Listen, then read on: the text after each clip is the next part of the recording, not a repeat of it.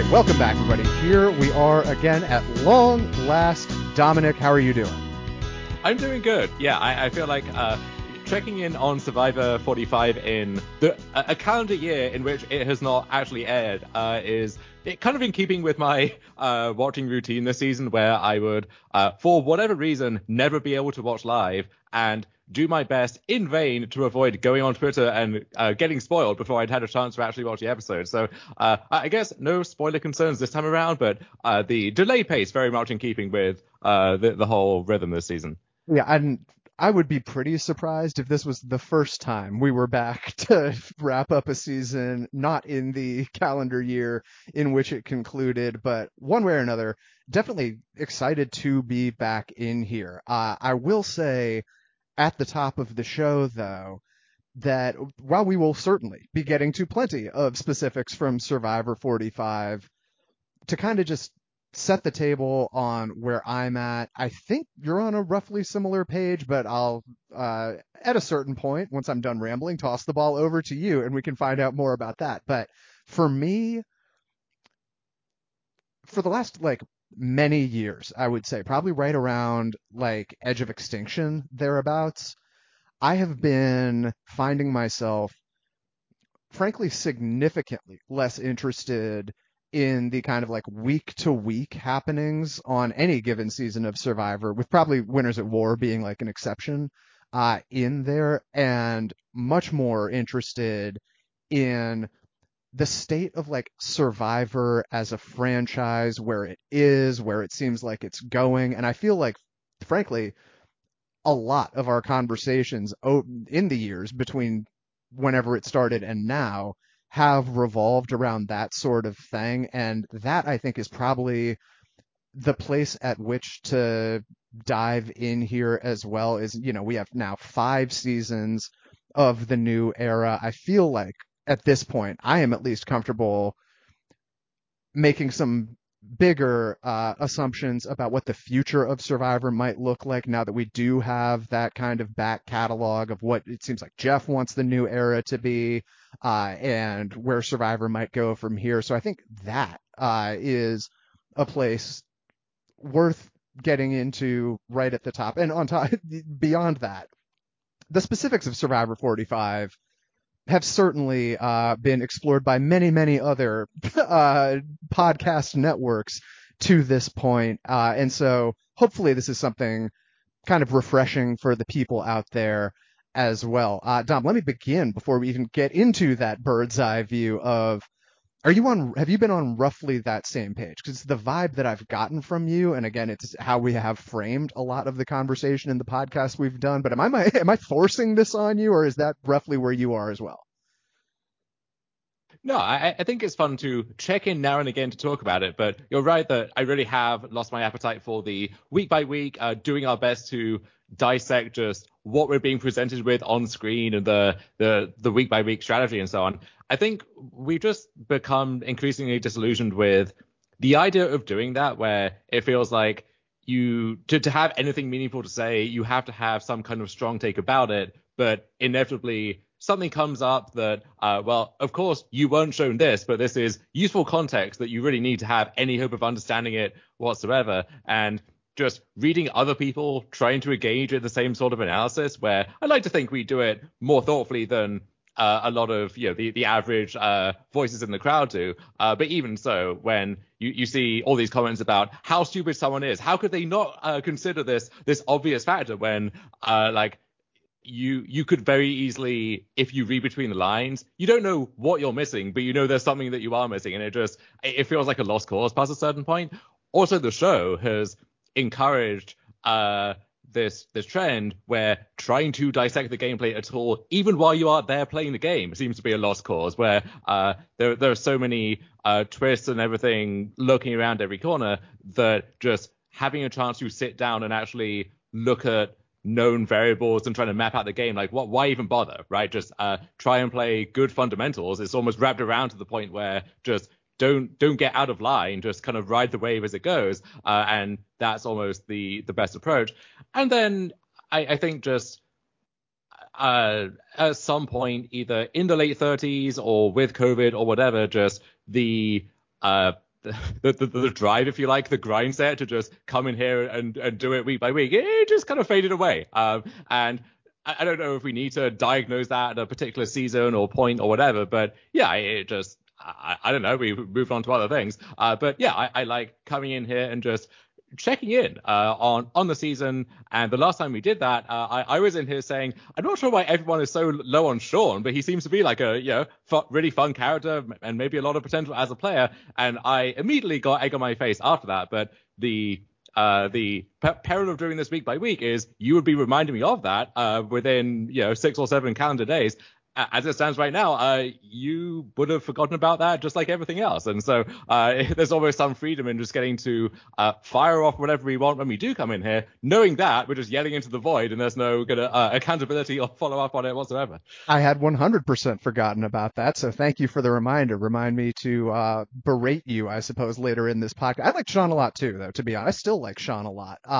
But to touch on something you said in there, I think that actually kind of is one of the main catalysts for me losing interest. I remember not, and to be clear, I still very much enjoy watching Survivor in general. I watched virtually every episode of season 45 on Wednesday nights, if not live, very shortly thereafter. As we'll get on to, loved Dee, loved the vast majority of the cast, and really liked the season overall. But I think the kind of like critical thing for me is we talked about this in our Survivor 42 season in review. At that point, after seeing what Marianne had just done and what Erica had done before her, I talked about Survivor in like the new era, essentially coming down to, as far as I could tell, and I think we have continued to see a lot of this in the time since then, the right idea is to just be water. Like, don't get over your head too early. Don't stand out from the pack too soon. Just accept the fact that the game is never going to stop throwing, or at least attempting to throw, endless wrenches your way, and just be very good at maneuvering kind of along with the momentum of the tide, for lack of a better parallel at this point. And that, I think, is the bulk of why like the week to week incidentals feel a lot less interesting to me these days than they did before. But one thing that I am really trying to make like a mental point of for myself is I really do not want to, during this conversation and just when thinking about Survivor in general, overreact to having back-to-back seasons where last time it was the Tika 3, this time it was the Reba 4, and ultimately it felt like pretty much everything, when all was said and done, came down to day one alliances, and both felt quite predictable insofar as like the new era can over the course of watching those seasons. And I don't think that that is necessarily something I need to be super nervous about in the future. The thing that I am going to continue to be nervous about in the future is one thing that I loved about Survivor 41 through Survivor 43, and like truly I felt like I'd spent a solid decade, if not longer, rooting harder than I was for just about anything for this to become the case, and we finally had it, and now I am deeply nervous that it is just lost and gone forever. And that is on 41 through 43, I felt like all of the like EDGIC work that people had put in, and certainly including ourselves, over the first 40 seasons of Survivor was essentially a moot point on those seasons. It felt like, going out of their way to make it almost like EDGIC proof, or at least much, much more difficult to be able to like find winner edits and pick people out from the crowd and so forth. And I loved that dynamic of anything could happen. Anyone is on the table at any time.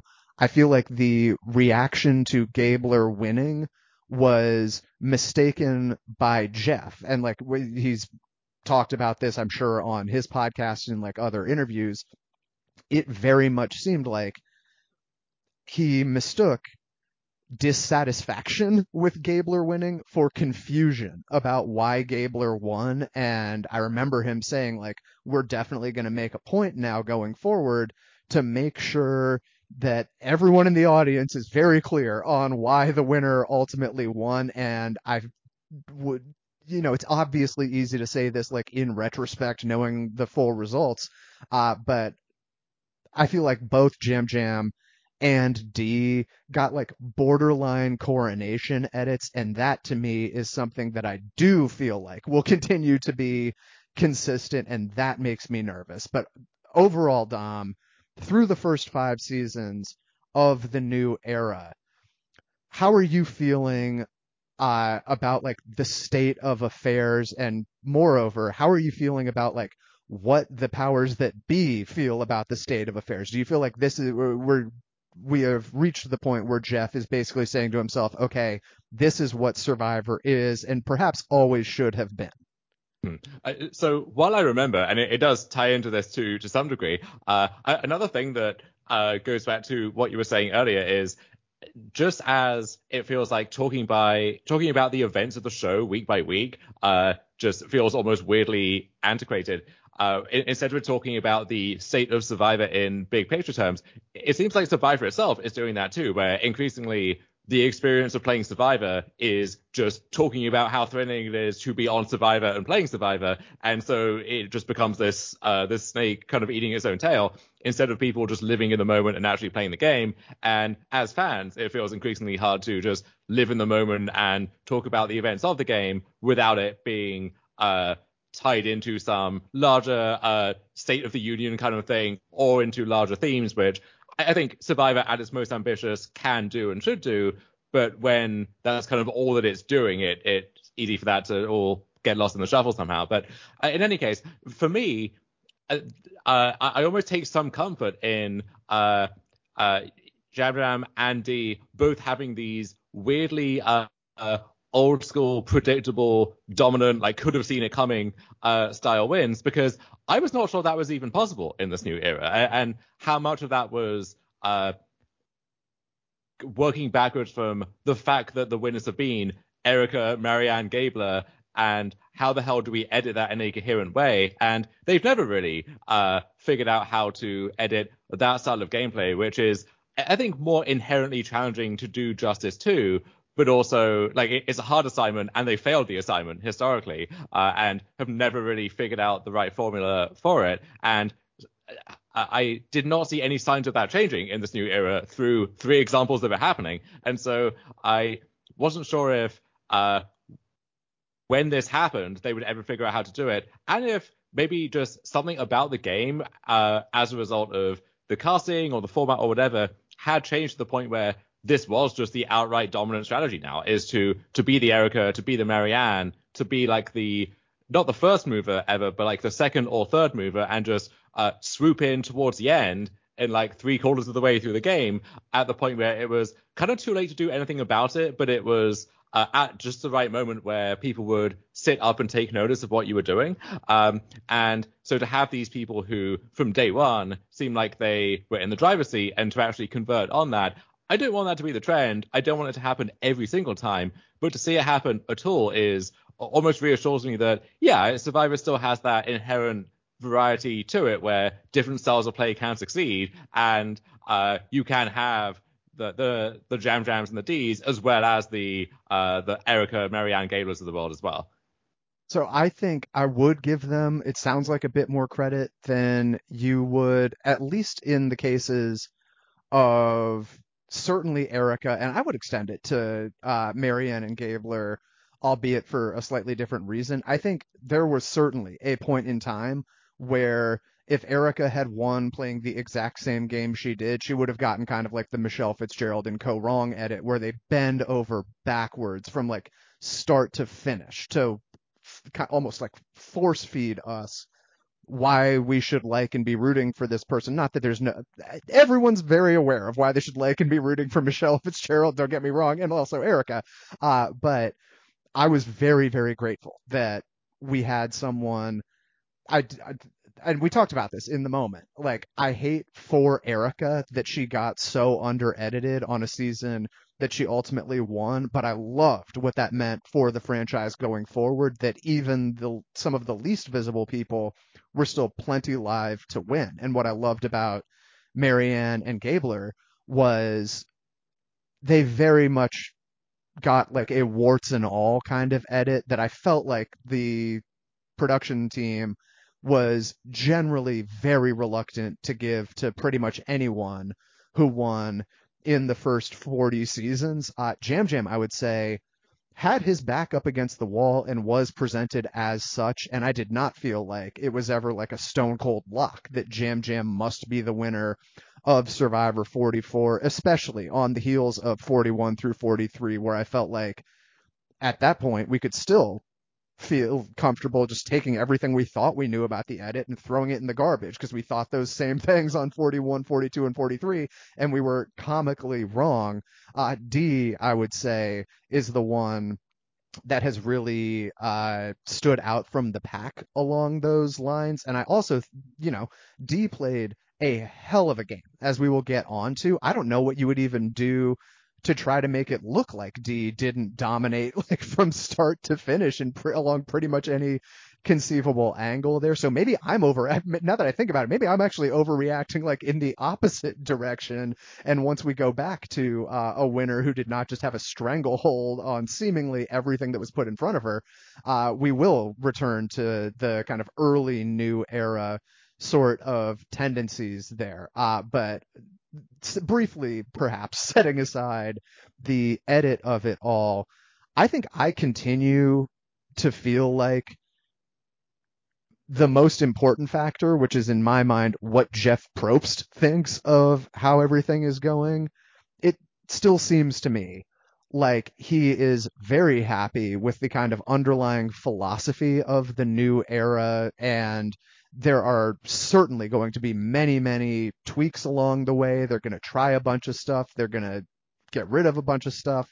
For instance, we had the big like emotional backstory packages were a staple of the early years of the new era. And this time around, well, we still got some of it. We were not, for lack of a better term, like beaten over the head with it the way it felt like we were for at least a year or two in there. And I think they will continue to experiment with innumerable different things while they fine tune and try to keep things fresh.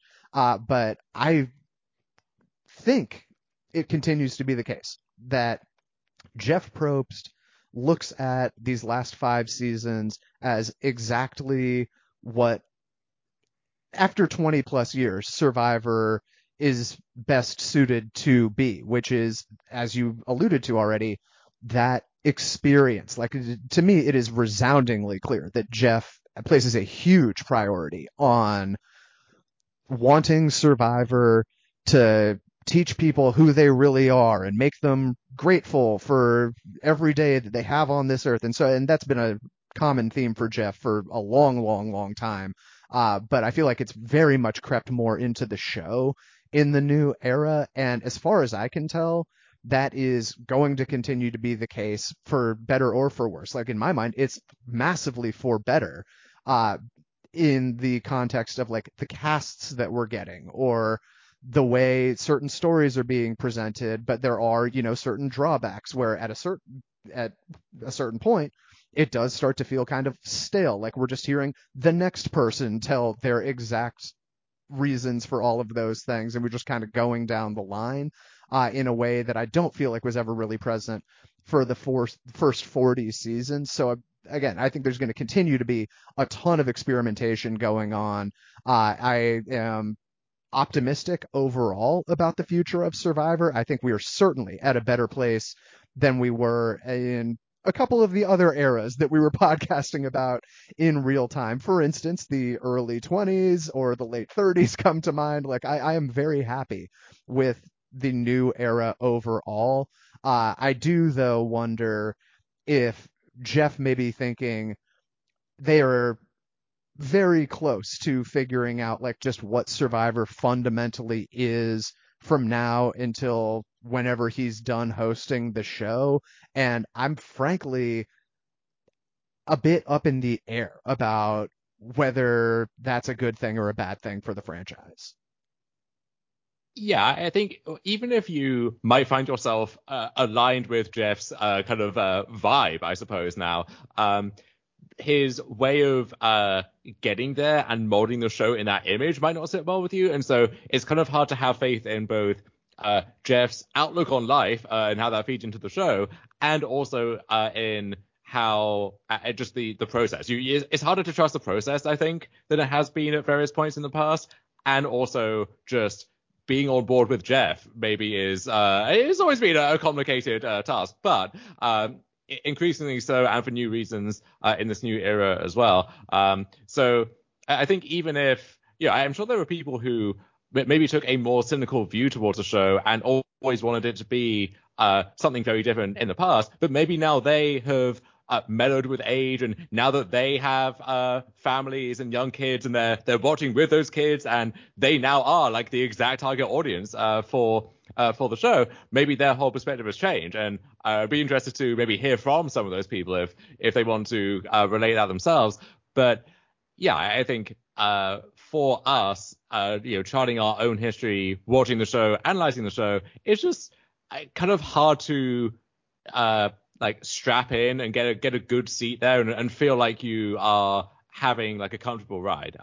But the show is what it is, and it is pretty unambiguous about what it is and who it is for these days. And so I feel like you can just choose for yourself whether it's for you, and complaining about it while still watching it is like the exact unhappy medium to get yourself into, right? Whereas like Yeah. you're watching out of a sense of obligation, but instead of enjoying it or enjoying talking about it or thinking about it, you're just trying to enjoy not enjoying it instead, which is as much of a contradiction as it sounds. So I don't know. I think we are trying to reconcile that with ourselves of, well, we come in here as and when we want to, instead of feeling like we have to keep our finger on the pulse every week. And when we want to talk about stuff, we'll talk about it. And I think I would encourage everyone else to do the same.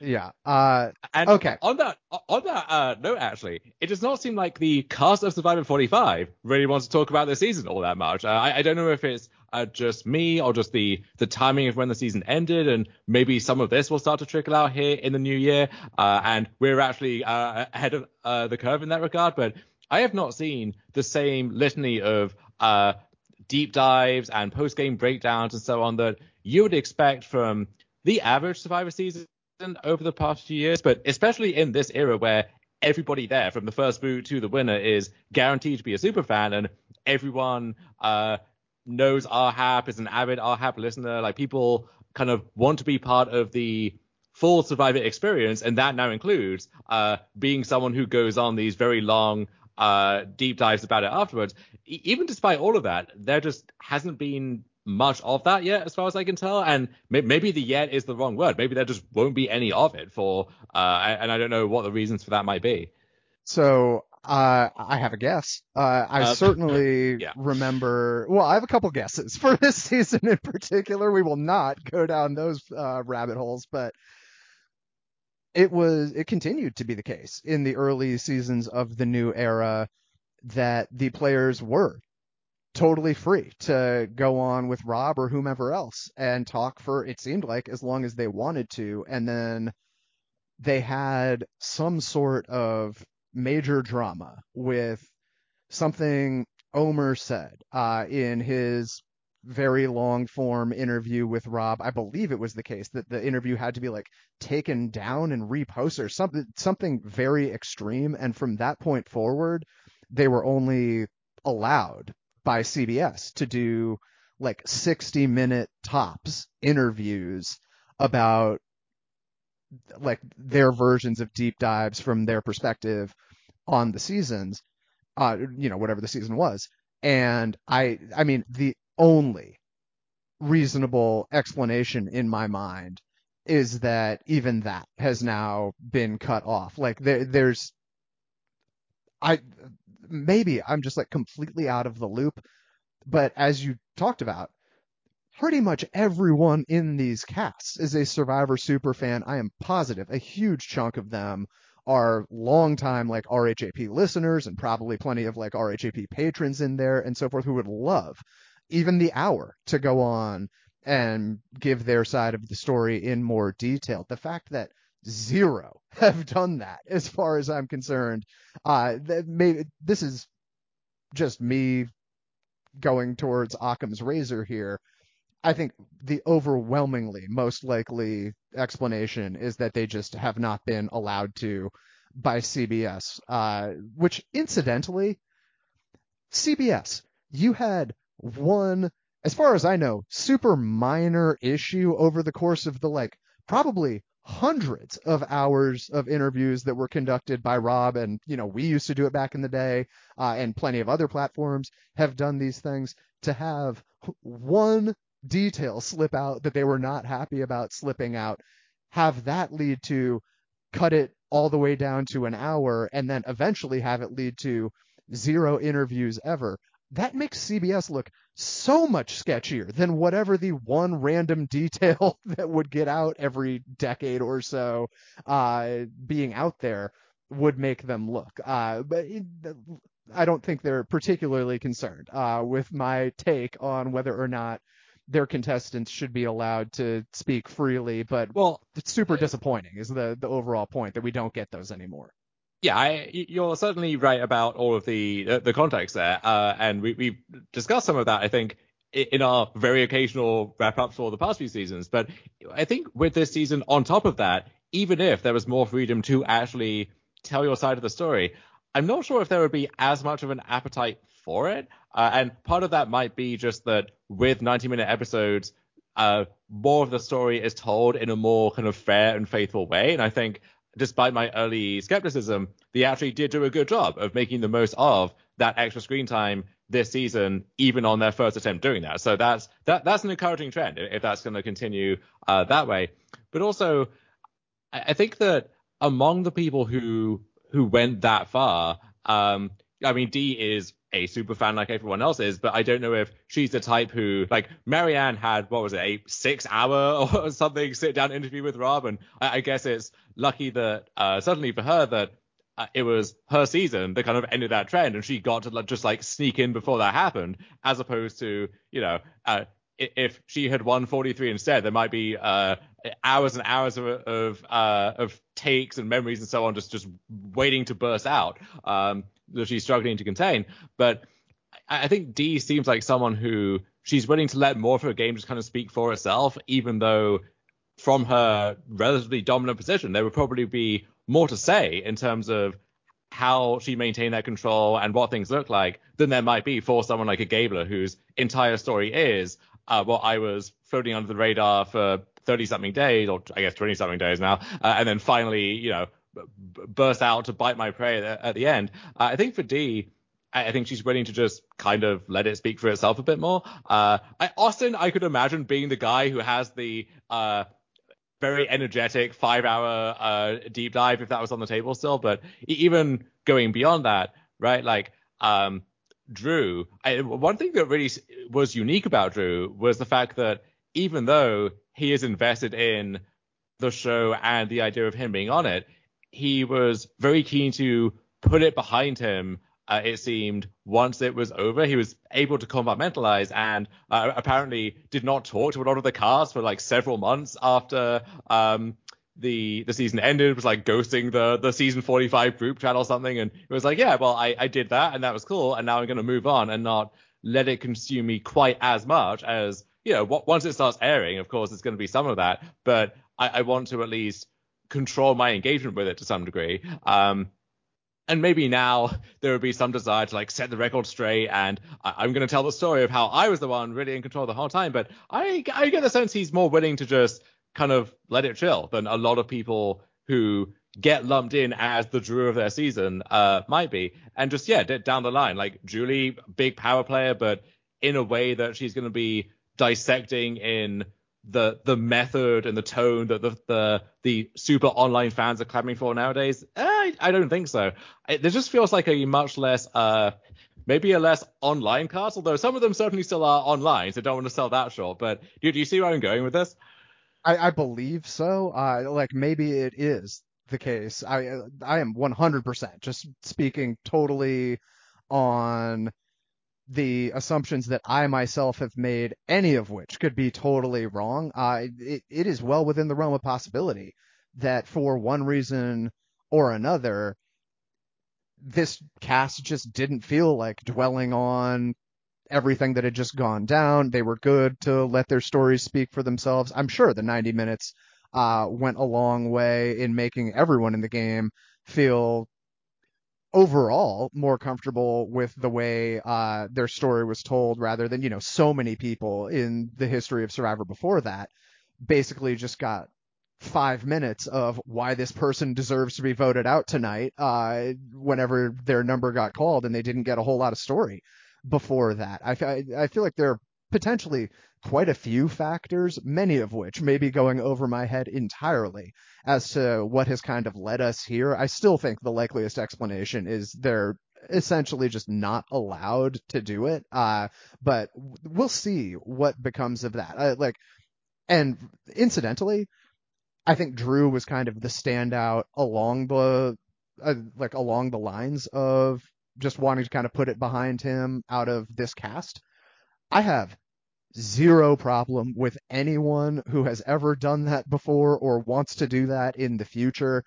Like this is none of this is a remotely mandatory part of the Survivor experience, and for anyone, for whatever, I wouldn't care if it was just 100% bitterness, etc.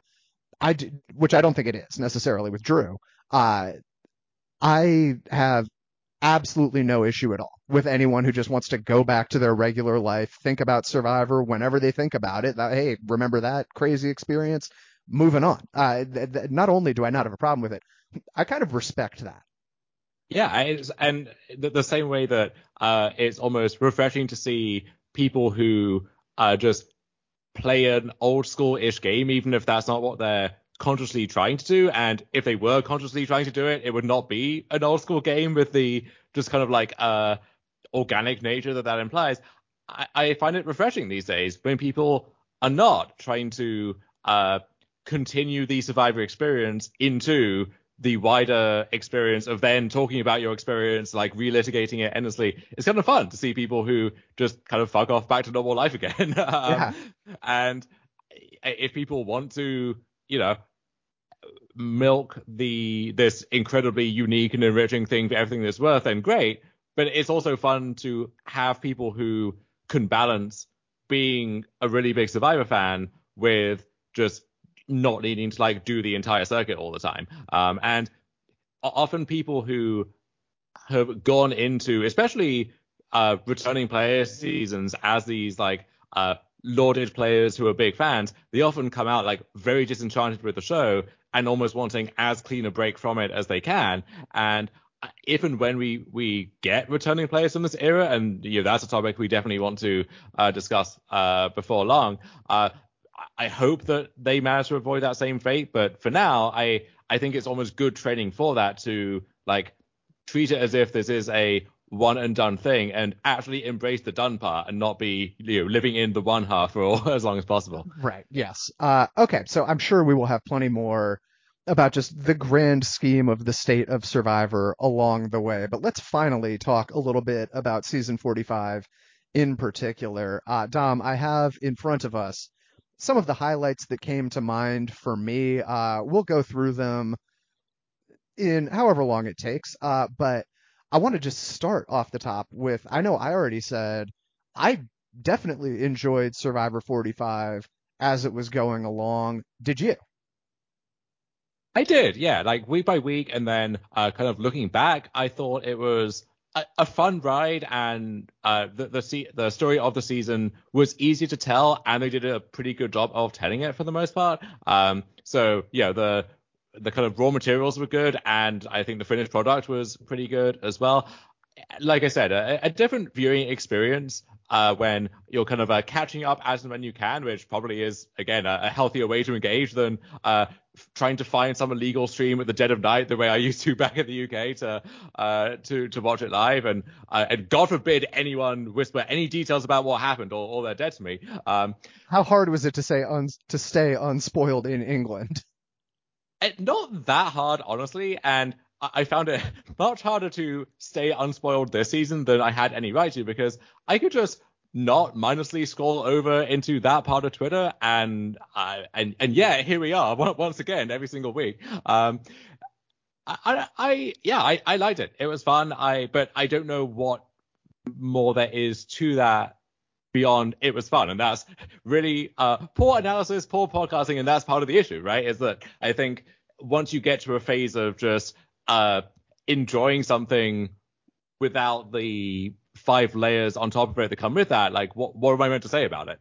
I'll find some things. I mean, I'm sure the runtime here will be horribly long given all of that, but it's I don't have takes bursting at the seams to let themselves free the way that I used to. Nor do I.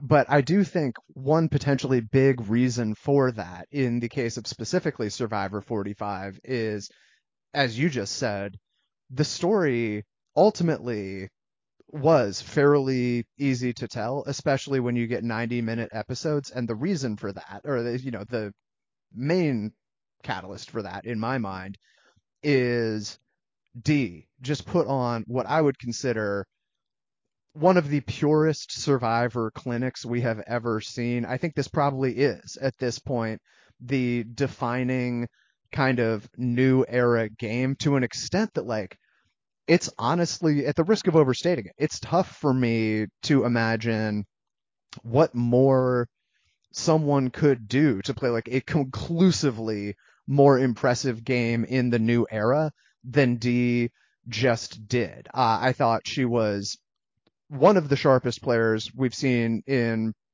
a long, long time, like an historically talented Survivor player, at the risk of being hyperbolic. And I personally found her captivating along the way, entertaining pretty much every single week that she was one of the main characters in the episode.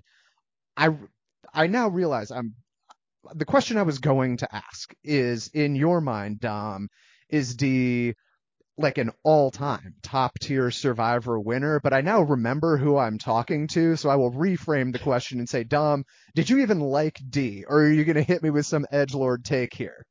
No, I like Dee, and I think she's a great winner, but I think she's also maybe the first like normie winner of the new era. And what I mean by that is you already had this divide of, I would say, 41 through 43. You have these unlikely winners who kind of crept up on both the audience and their own cast members to some extent. And then Jam Jam is this really fun enigma in his own right, where I think he has a lot of talent and he's very good, but you could imagine casts where they kind of just don't gel with him, or they see through his tactics, and he kind of gets caught in the crossfire a lot quicker.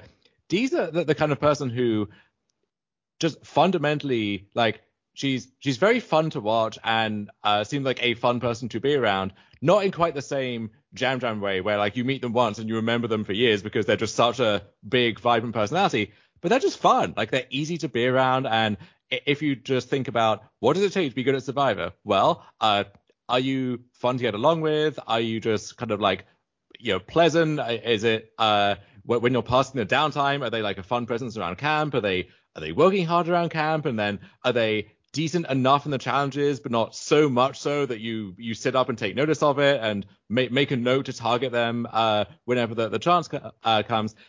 It almost reminds me of what people used to say about Amanda, where it's like she's kind of above average enough at everything that she's always going to go deep and always going to have a decent shot as long as she can convert on it. And DC almost seems like a much more upbeat and energetic version of that template, who can actually convert and will actually convert on that a lot of the time. Like, I really struggle to imagine a season where Dee just is like the second boot because her tribe didn't like her, or because she played her way out like too hard too fast. The way that, for as much as I think Erica, Marianne, and Gable are all in their own ways, like maybe Gable a little bit less so. They all like did the thing.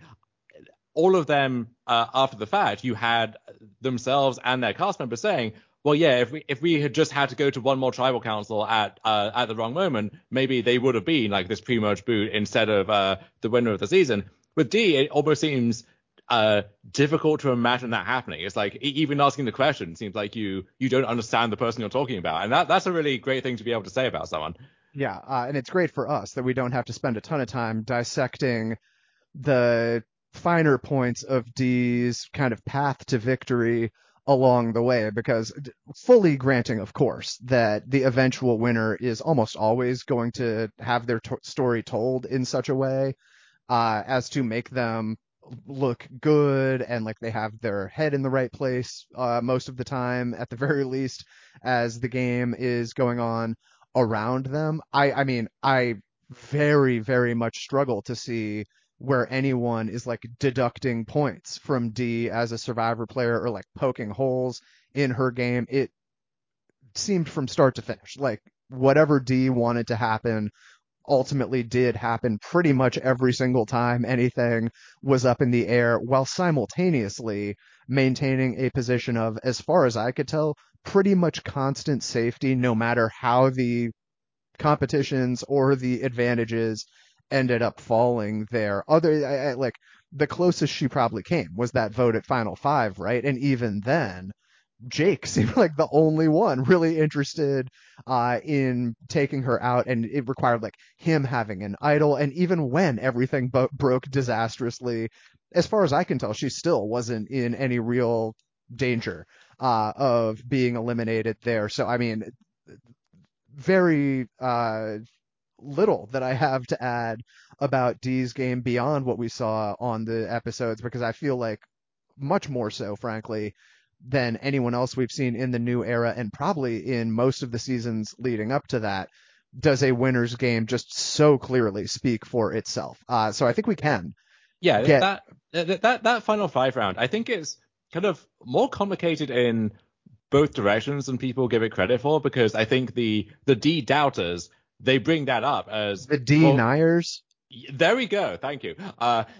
They would cite that as the example of, well, she almost let this slip through her fingers the way that, someone like Tyson, right, who played a very dominant winning game, but also maybe got careless at a few points, and it was a lot Maybe. less kind of locked in than maybe it should have been.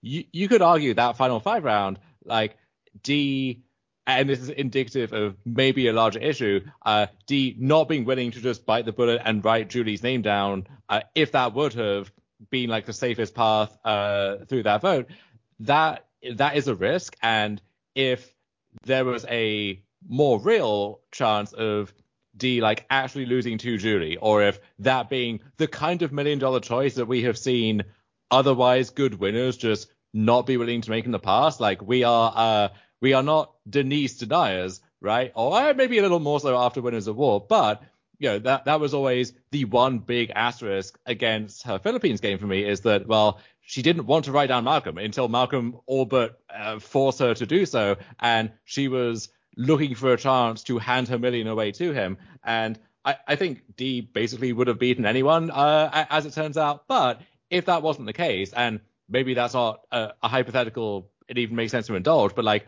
would she be willing to make that $1 million cutthroat decision if she had to? And hopefully we get the chance to see that tested on another season, perhaps. But that would be the one question people have.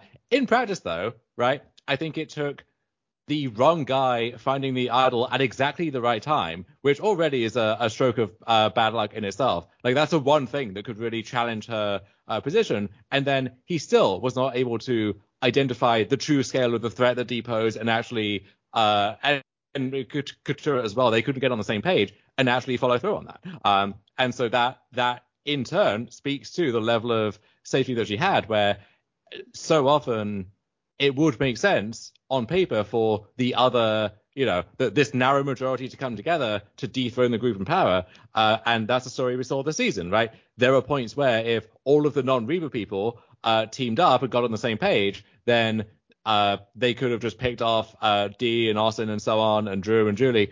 But that was not going to happen. And that's not only because that four was tight and did a good job, it's also because in practice, this motley crew of people who didn't trust each other and couldn't work together, and who, even if they worked together for this vote, like, was that actual path to the end and to winning the game, they were never going to link up the way that they had to. And so it's easy to say, oh, why didn't Katurah do this? And why didn't Bruce and Drake and whatever? But, like, yeah, that wasn't going to happen. And that's a result of good gameplay on the Reapers part. And that's why we're in the spot that we're in. So when people say, oh, well, yeah, if Dee was playing with people, and substitute Dee for really any dominant winner that you like, if they were just playing with people who knew what they were doing, it wouldn't have been so easy. Well, like, yeah, but it's also good gameplay on the other end to make yourself the person that people trust, and to kind of be less of an obvious threat than you should be,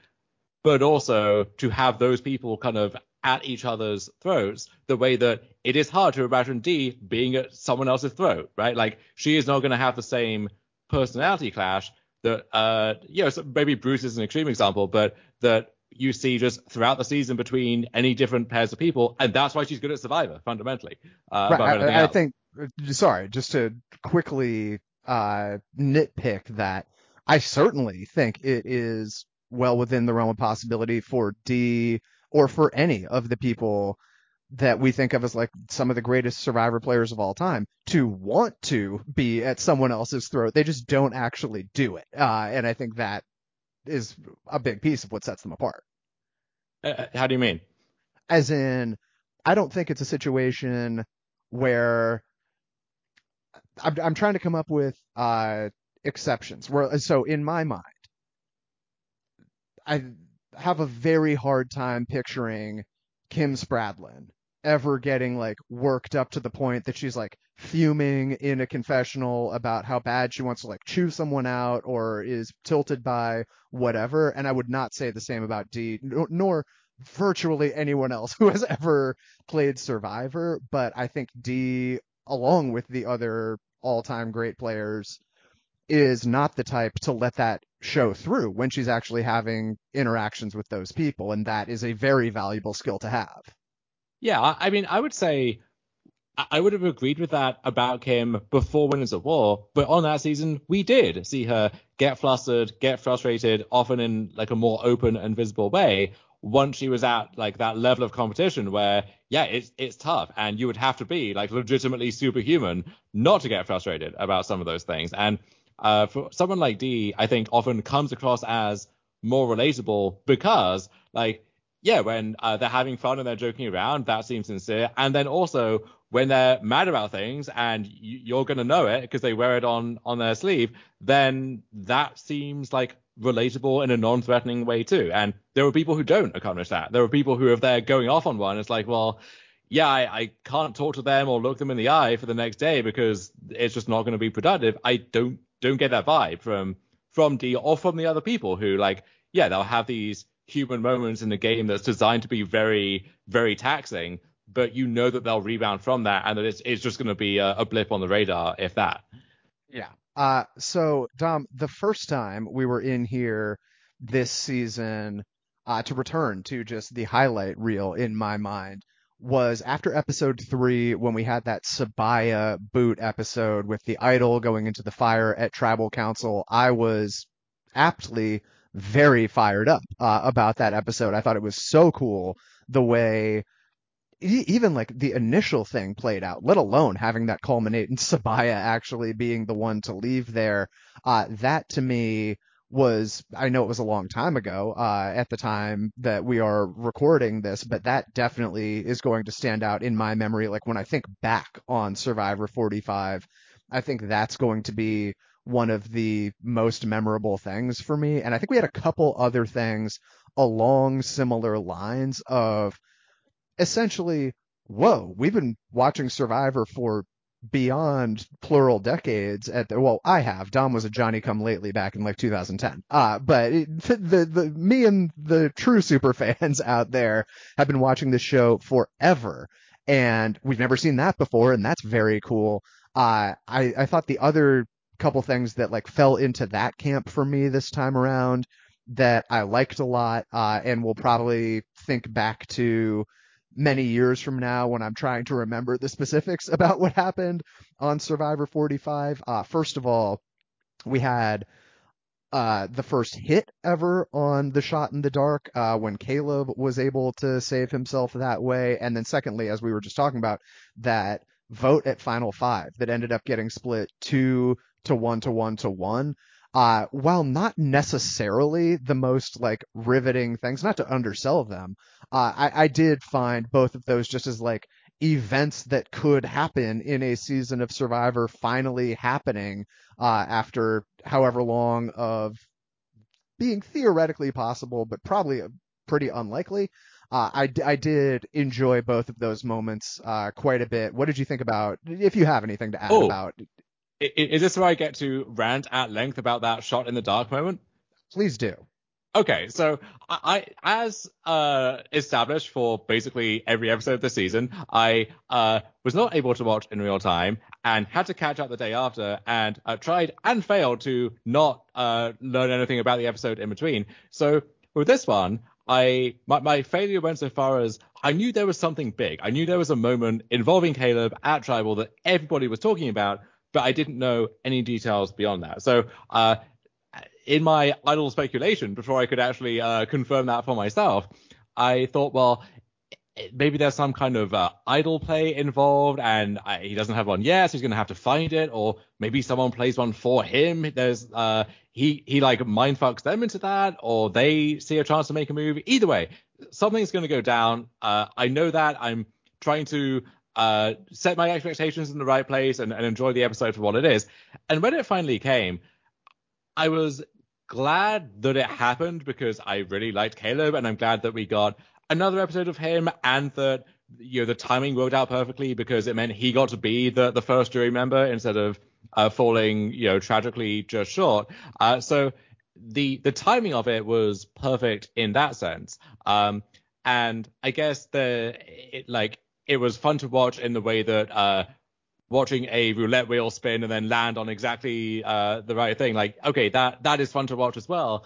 But all of these other kind of unique firsts, right, where when the idol is introduced in its current form, there are so many different things that are possible with it. And when you tick off some of those boxes for the first time, so the first idol is successfully played for someone else, or the first like successful split vote or whatever, like those are moments that have their significance for the people who make the decisions that lead to those, and your impression of those people like is indelibly like linked to those as a result. With this, what have I learned about Caleb? What have I learned about the game of Survivor in its current form, or about the events that happened in the episode that led up to that vote? Like, it's a moment, but I could get exactly the same reaction to that by just again going to YouTube and finding a video of a roulette wheel spinning. Like it has no bearing on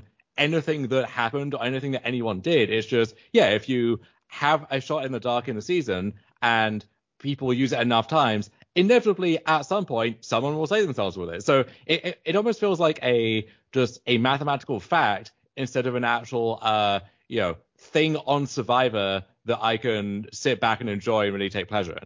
So I 100% see what you're saying, and I would totally agree and will in the future agree if it were anything other than the first time. I do think the first time is noteworthy in this context, and I think most people who consider themselves Survivor superfans will definitely remember many, many years from now watching Caleb be the first one to hit it. And so I do, like, for that reason alone. I fully granting that that is not a real reason that has anything to do with the mechanism itself. I certainly see what you're saying, yes.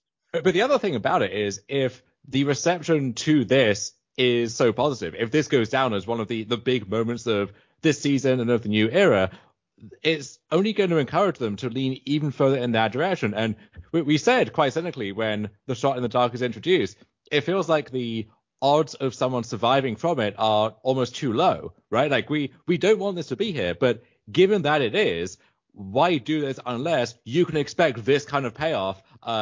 Maybe even earlier than we got it, and more consistently than it seems like we're going to get it. Like, crank up the hit rate there as much as you can, and once you embrace that philosophy, again, you are fundamentally edging out just the basic voting mechanics of the game Survivor in favor of these kind of short-term dopamine rushes of, oh wow, look, I hit my 1 in 3 shot or whatever, which I've watched enough televised poker in my day, right? Like I appreciate it when the card comes in on the river, but that's not the experience that I thought I was signing up for with this. And if that makes me the cranky boomer who needs to get with the times, so be it. But that's my stars, I'm afraid. Yeah, I mean, to push back in the spirit of Emily, I would not say crank it up as high as you possibly can. Like, I certainly think a 50-50 shot on the shot in the dark would be too much.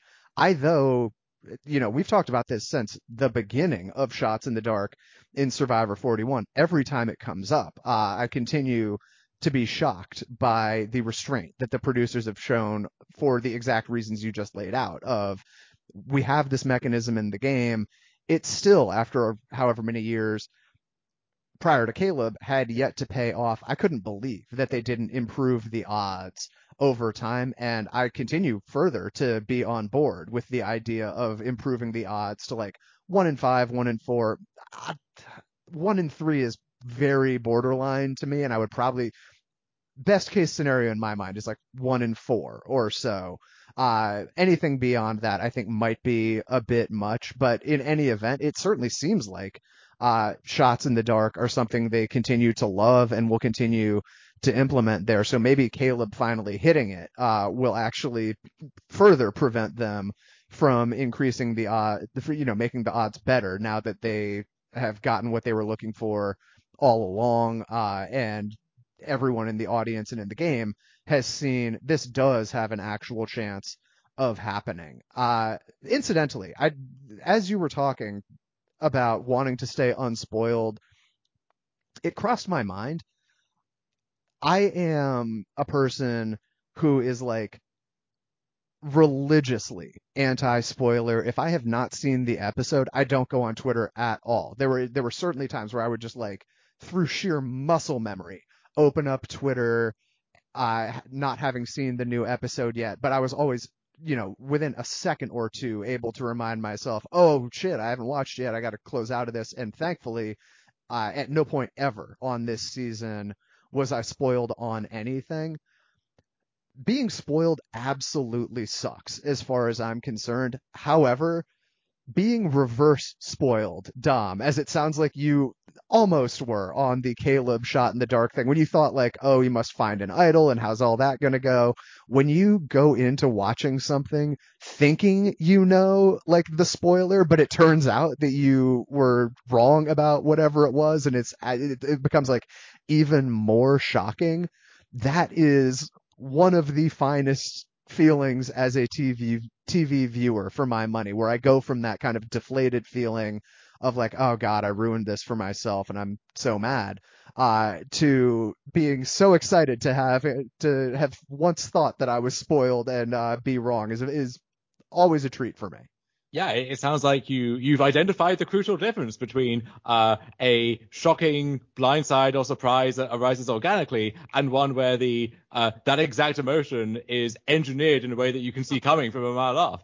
Yes. Okay. And as for the 2-1-1-1 vote, I thought that it was objectively cool. I remember watching that part of the episode and just being on Twitter, following what the people had to say in real time. And I saw a tweet from Shannon Gates about, oh my God, are we potentially getting set up for the first 2-1-1-1 vote at Final Five, like in at least U.S. Survivor history, if not international? She would know, I would not. International Survivor history. And I thought to myself, oh, there's no fucking chance that's happening. Not because Shannon's wrong about that much stuff, but because like it just felt like borderline impossible to me for the votes to actually end up ever splitting that way. at Final Five, but lo and behold, we show up and it does break exactly perfectly for us to get that, what I would consider very cool kind of vote result in. And while, even a few months from now, I am positive I will have forgotten pretty much all of the specifics of how that came about. I do like that we get to kind of check that off the list after 44 previous opportunities and zero connections prior. Oh yeah, I loved that moment, and I'm almost surprised now that something like that, where people's wires are crossed and there's some plan that gets fumbled because there's just a lack of trust there, or someone goes rogue at the last minute, or someone gets frazzled because, oh, what if there's an idol, and they go off and do their own thing. Given how few people there are at that phase of the game, you would always think that would happen way more often than it does. And I'm almost now impressed for everybody else on other seasons that they've been able to like keep that discipline together and actually just like stick to the plan and follow through properly. Yes. Dom, another potential highlight. I'm not 100% clear on the details here. Maybe you are, maybe you aren't. We'll find out.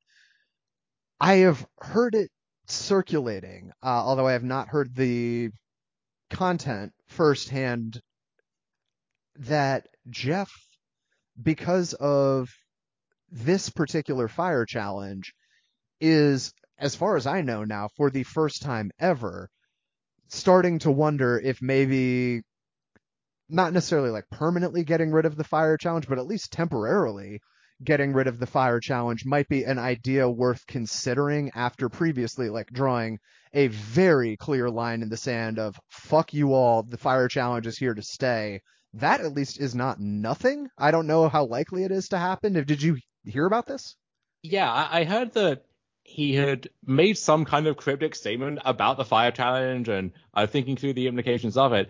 I'm not sure what about this one would lead to some rare introspection from Jeff, though. It seemed like if you want the fire challenge to be a part of the show, this is a pretty good advertisement for it, right? Like you had this kind of like high stakes contest between two of the players who really needed that final notch. Or anything really to point to that late in the game. Jake was very keen to go in. Other people really didn't want to go in. Katurah kind of accepted her fate for what it was, but was giving it everything that she had. Like, I don't know. This seemed like a pretty kind of good by the books fire challenge to me.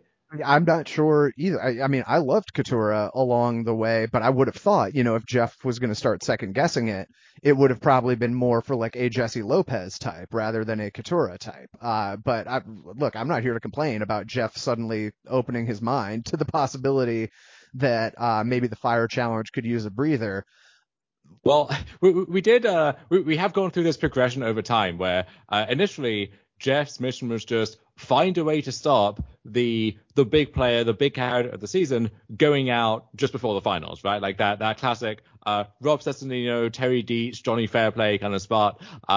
And so we have these innovations in the format of the game to stop that happening. So immediately after Terry, we get the first final three, and then when it seems like the Jesse's, Lopez, and so on are going out at four, well, now we have the fire challenge where that person, as long as two shots at it, and it's going to be much easier for the challenge threat that everyone at home in small town America loves to actually convert and not fall tragically short themselves. But if we end up in a world where now those people reliably they're going out at a 6 or a 5 because everyone knows you can't let them get to 4. Or if those people just lose the fire challenge more often than Jeff would like, then God only knows what form the next the next Weasel will take. I mean, we literally said in our Survivor 35 season in review, like within the week of seeing the very first fire challenge, like I can't believe this is the case, but it very much seems like they're taking the complete backwards approach of what they would want to incentivize. Because if you put in this fire challenge, eventually the players are going to understand the implications and they're just going to take out the Ben's Driebergen even sooner. They're not going to leave them in. And if you wanted to let the big threat fan favorite have a better shot at the finals, you would go to a final two. You would not start moving the rounds backwards. You would want to incentivize people like leaving them in as a big meat shield and just hoping that they don't win final immunity. Production has had this completely backwards all along. I don't know what's going to become of it, but it does at least make me feel slightly better that Jeff is no longer of the opinion that even discussing getting rid of the fire challenge is a complete non-starter there. We will see. I still remain pretty heavily skeptical along those lines, but I, for the first time, at least feel like there is some hope. There have been some seemingly abrupt behind the scenes changes in attitude towards some of these things. So I think back to the long past days of Survivor 44, where Carson and his 3D printer, practicing the challenges ahead of time. I mean, that was the future of Survivor gameplay, right? Carson was a game changer, and he was setting an example that if you really cared about winning Survivor, if you were a true super fan, this is what you would be doing. And now it seems like that has someone has had a quiet word in somebody's ear, and that is absolutely not the official philosophy of the show anymore. And you're not meant to be practicing ahead of time and not meant to be able to be practicing ahead of time. And Carson himself, if he ever is in the mix to come back, I don't know if we'll be hearing quite as much about that style of preparation anytime soon. Maybe he'll 3D print himself a fire making practice kit this time around. Dom, what did you think of 90-minute episodes? I like them. It did make it more daunting for me to commit to actually like carving out a block of time to watch the episode, because if it dragged, it might really drag. If this was a slow news week, then it's a slow news week as opposed to a slow news, I can skip through it. I can get through it pretty quick. But as it happened, there was enough going on most of the time and most of the episodes that honestly, it felt like the time flew by. I was in that kind of flow state, and that's a good problem to have. It didn't feel like 90-minute episodes, but for the right reasons in the end. So I've personally loved having the extra time. I remember when we first got the news that we were going to switch to 90-minute episodes, being very, very nervous about what those extra 30 minutes were going to be used for. After the first trial run of 90-minute episodes, am a huge, huge fan and would love to see that continue to be the case in all seasons going forward. I don't know how likely that is, but I feel like they absolutely crushed how they were able to use that extra time to give us way more of the stuff that I felt like a lot of the seasons prior had tragically had to leave on the cutting room floor. And so that was a major improvement in my mind. I, though, now will, weave in kind of a negative for me this season, and it's certainly not specific to this season.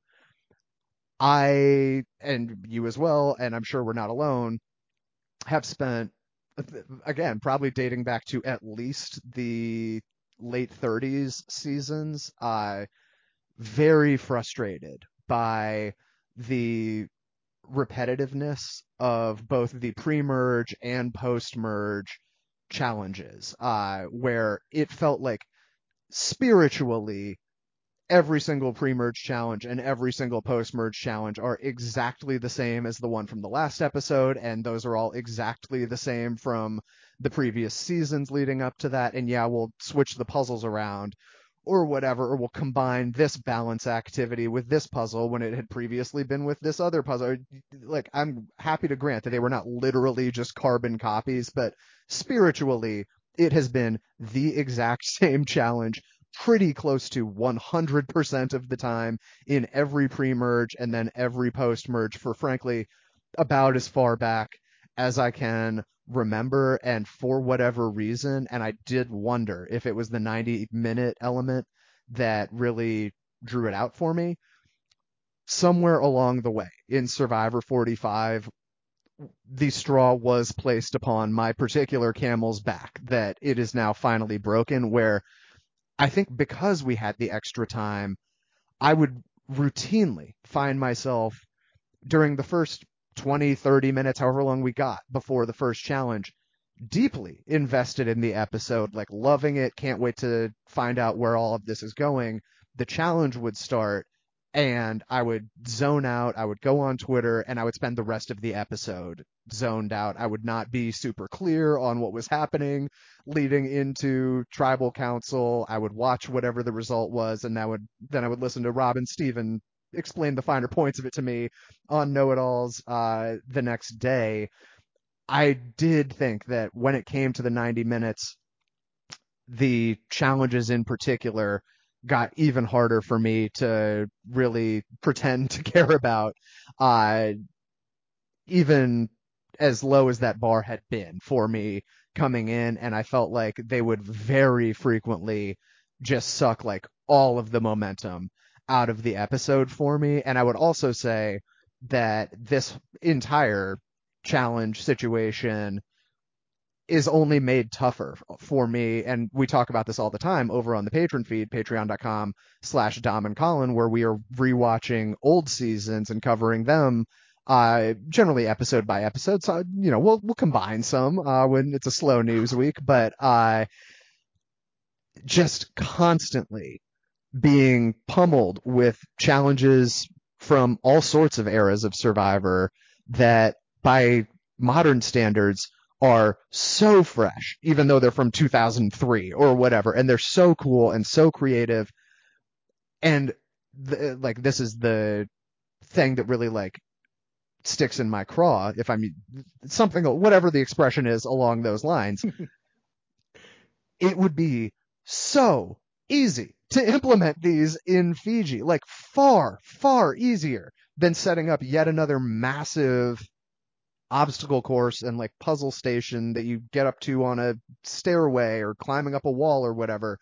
They would like they have to work so much harder to not have diversity in the challenges, that has been one thing that like was really highlighted for me this season, is just how brutal that element has become for me. But otherwise, love the 90 minutes. Yeah, I get that we are swimming against the tide, that we are in the minority, and that Tribune of the People, Casual Anna, she speaks for the masses when she says, I love the challenges, I just want to skip the boring talking parts in between. I get that there are a lot of people who share that view, and given that, it makes sense to cater to them.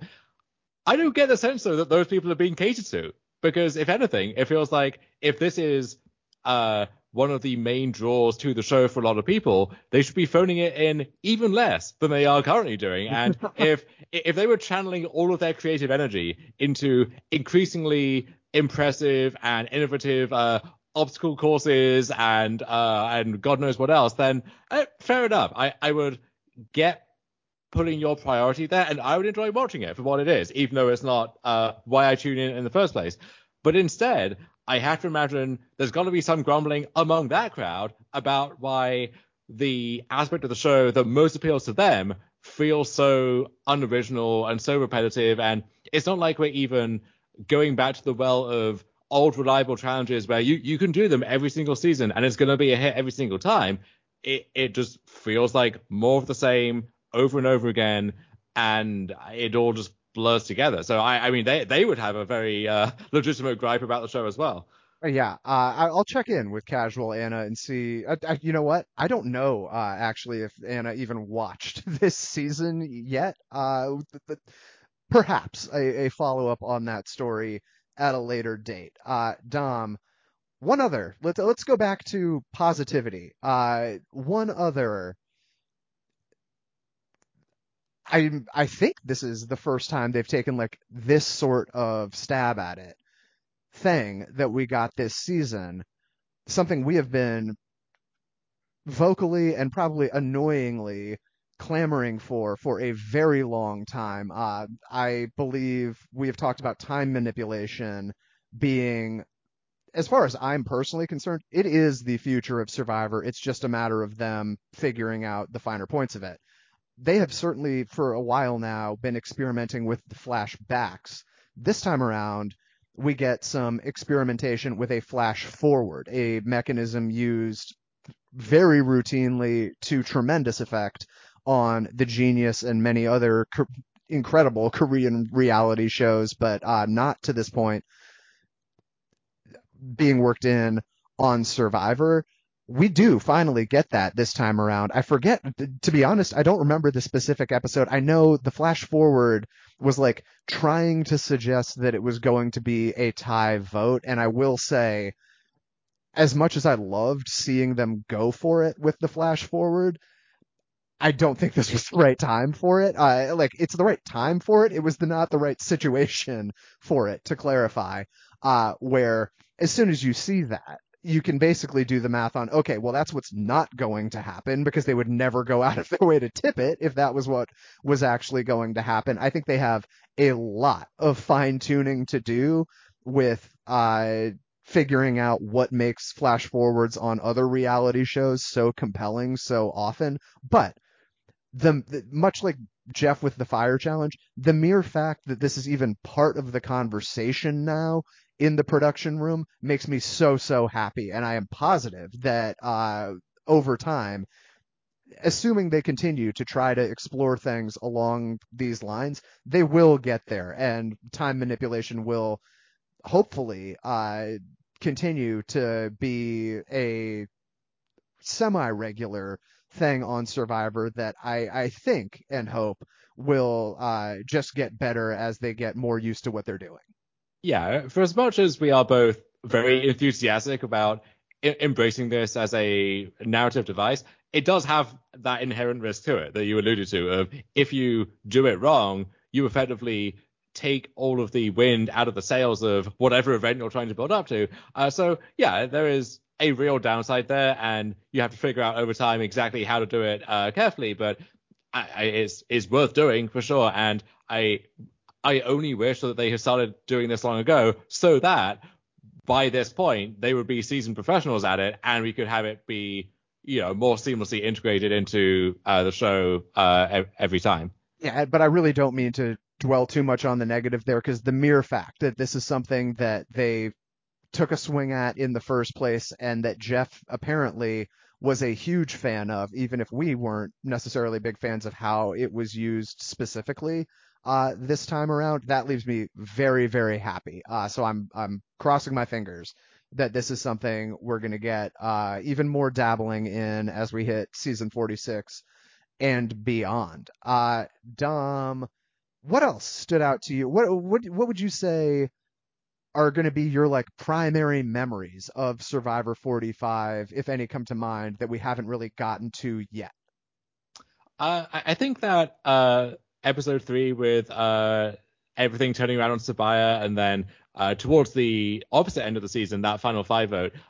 Like I said, the shot in the dark thing really didn't land for me. And part of that was honestly the fact that Caleb just went back out through the revolving door the next episode and got to be on the jury. But what does that even count for in an era where we don't really have individual jury speeches or performances anymore? Like we're not quite at the Big Brother level of this is the question I've been ordered to read off my cue card, but we're not that far away from that either.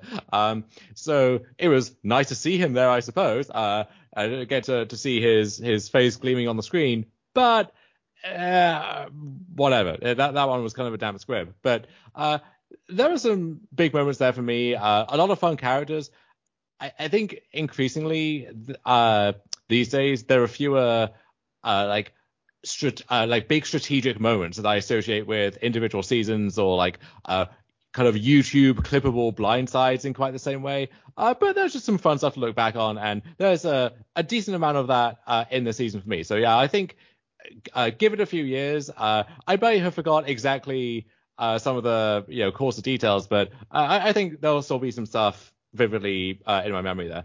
One other thing I now realize that probably isn't the grand finale of positivity that one might expect. I had just forgotten to bring this up earlier. It's not that big of a deal, but one thing that has bothered me forever. I believe Heroes versus Villains was the first time that this became an issue, because they were no longer doing 2 challenges per episode starting right around then. They had always had the rule that you can't set out back-to-back challenges, but when they went to one challenge per cycle, for whatever reason that I will never understand it, they said, oh, well, that last challenge was from last week's episode, so you're free, Courtney Yates or Sandra or whoever, to sit out yet again. And ultimately that led us, many iconic sit out champions over the years, most recently Claire, I think, in season 44, really kind of like put this over the top. They finally changed the rule so that you can't sit out back-to-back challenges no matter how many episodes that ends up spanning. This was, in my mind, the single most overdue rule change of all time. I cannot believe the original rules were ever in place along those lines, and I further can't believe it took 13 years to fix them, but I am so happy to finally be here. Yeah, that's something where I didn't really ever think it was that big of a deal, but the fact that it just wasn't really patched, if you like, for so long, over time that became more of a story than the original kind of oversight, if you like. And so, yeah, I guess I'm glad that it's finally been noticed and addressed. But yeah, why now after so long? Because of Claire is the reason why now, would be my guess. And the reason Claire was doing it, I believe, I don't know this to be true for sure.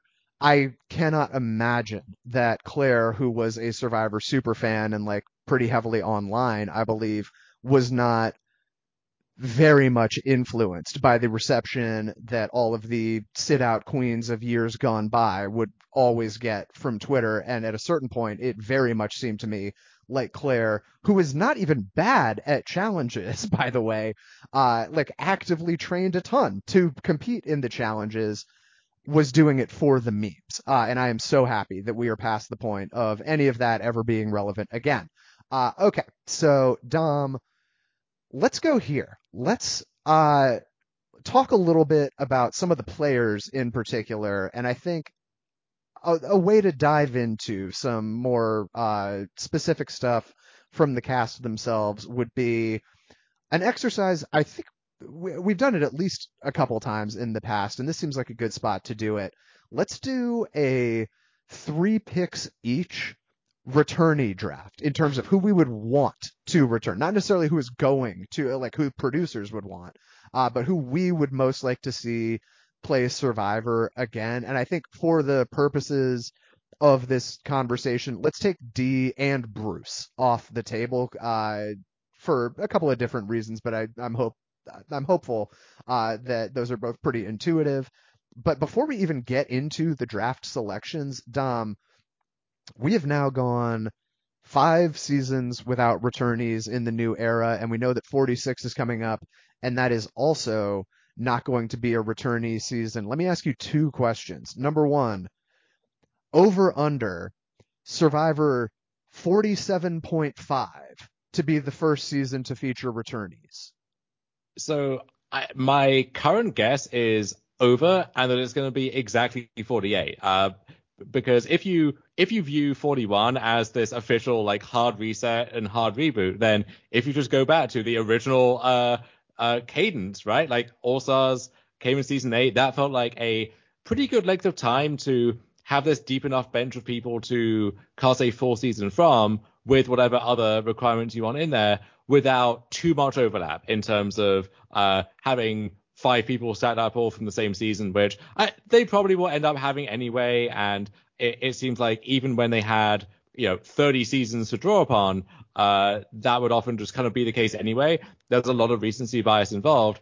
And so I do actually wonder, if we get to that point, is 48 going to be a lot of people from like 45, 46, 47, and some of the people who really ought to come back from like the 41, 42, the old school seasons of this new era, will kind of get undeservedly lost in the shuffle. I feel a credit to me for setting the perfect line, I would say, where I see what you're saying about Survivor 48. I obviously feel like 50 would be a very natural place to do some sort of big returnee season.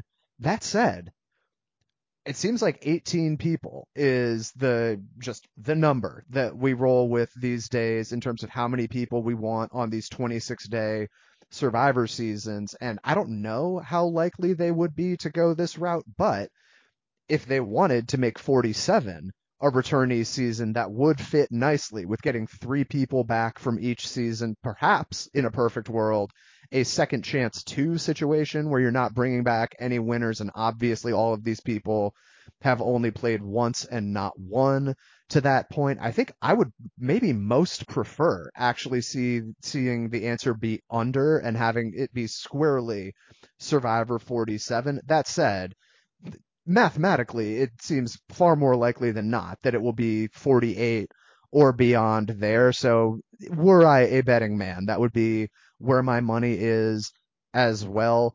Question number 2 about hypothetical returnee seasons.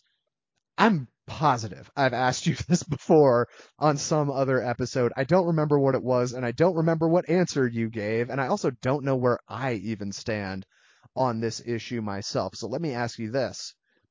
Over under zero point 0.5 eventual returnees down the line who are from the old era of season 1 through season 40. Will we ever see anyone from before the new era back on Survivor? So this is, I think, the same answer that I gave before. It doesn't make sense to me, especially given the trends that you see in the 30s, right? Like the most recent decade of the old era that we had to draw upon. It is baffling to me, given some of the star power of some of those like mid to late 30 seasons, that they wouldn't bring those people back again. But it really does seem like they are kind of a part of ancient history at this point, and the door has officially shut on them. So unless there is something like a some big heroes versus villains style returnee, but not all winner season, because we've done that now, so we can't really top that.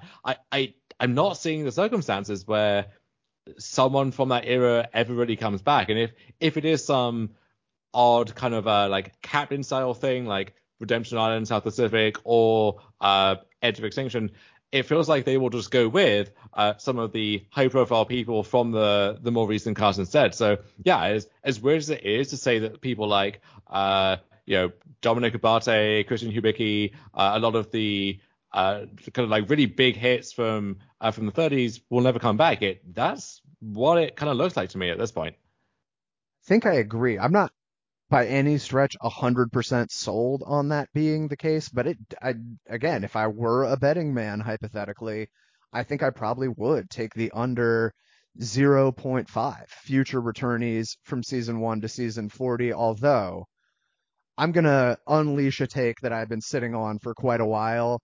The most recent season of On Fire with Jeff Probst has put me over the top that I am now willing to at least float this out there. And this is also something that I don't think is anything close to like over 50% to actually happen.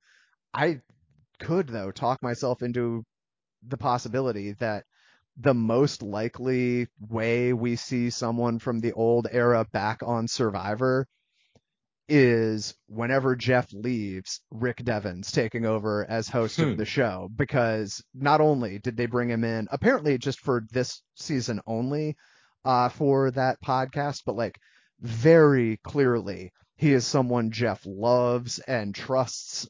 He has a ton of TV experience, and he was mega popular with the fan base. I don't think this is anything close to likely to happen, but I think there is a very non-zero chance that we someday show up and Rick Devens is the new host of Survivor. Yeah, I hope we maybe I hope we do get this. I was gonna say I hope we don't get the same kind of Jeopardy rigmarole where we have this revolving cast of increasingly unsuitable guest hosts before eventually it's like, yeah, we could have just put Ken Jennings in there this whole time and been happy about it. So I don't know if Rick Devens really is the Ken Jennings analog in this scenario, or if the show really has much of a future in its current form once Jeff goes, because I don't know what was going on behind the scenes with Alex Trebek or anything, but Jeff at this point he's not just a host, he is the creative direction of the show and its heart and soul, for better or for worse. And if Rick Devens becomes that person, or if those roles kind of become split again, and you just have a host over here and then the whatever executive producer role over here, then I don't know what Survivor looks like at that point. That really will be a new era.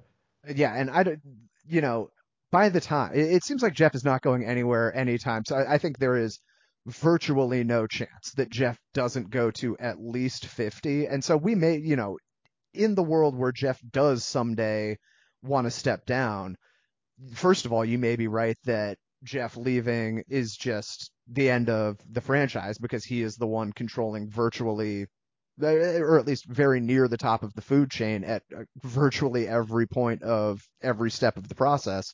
And they may just say it would be a lot harder to continue without him than we would like. And so we'll just shut it down there. But furthermore, it may be the case that like so much time has passed between Rick's one season and whenever they need a new host that prospect is just off the table. But I also have now thought of the other point that I had that made me begin thinking about that, which is when Jeff talked about COVID was the only thing that got in the way of Rick being back on with Survivor 41 in the form of like the fire token shopkeeper, and that Rick, like, they did have plans to insert Rick back into the show as like a non-player character that just got muddled by COVID. So just I wanted at least to have that take somewhere on the record so that when, many, many years from now, I can not remember which episode it was where I said that. But anyway, Dom, let's finally now get into the brought up 15 plus minutes ago returnee draft of, again, not who you think the producers would like to bring back, but just who you, Dom Harvey, would most want to see back playing Survivor again. I will give you the first pick. So I think the obvious one to take off the board here would be financial analyst herself, Emily Flippen, who, for me, I was kind of in on the Emily storyline early. I always loved the kind of fish out of water who finds their footing, not that fish have feet, but I'm going with this, and who kind of blossom into these really like confident, successful players. The issue I have sometimes is that when that transformation occurs, it's like, well, okay, what do you have left in the tank at this point? And because I was here for you when you were you were floundering around helplessly, and now that you are confidently and efficiently executing plans, I'm happy for you, but maybe it's not as fun from a TV perspective. There was some of that with Emily for me, but I was glad that I got to have that problem still, and that early Lulu Emily phase where Lulu was not a good look for anybody involved, but I think her part of that arc really helped to make that as crazy and insane as it was. And then once we got like more normal and normalized Emily later on, I was kind of here for that too. And I'm excited to see what she could do if she is that person from the outset. But I almost love that she is not as super keen as a lot of people would be to kind of get that second shot at redemption. And she's not saying firmly that she's one and done, but she is kind of more ambivalent about the idea than you would expect a lot of people in her spot to be. And I kind of love her the more for that at this point. So Emily was also the easy number one pick on the board for who I would most want back as well. I do, though, thankfully, have a pretty easy number two, I would say.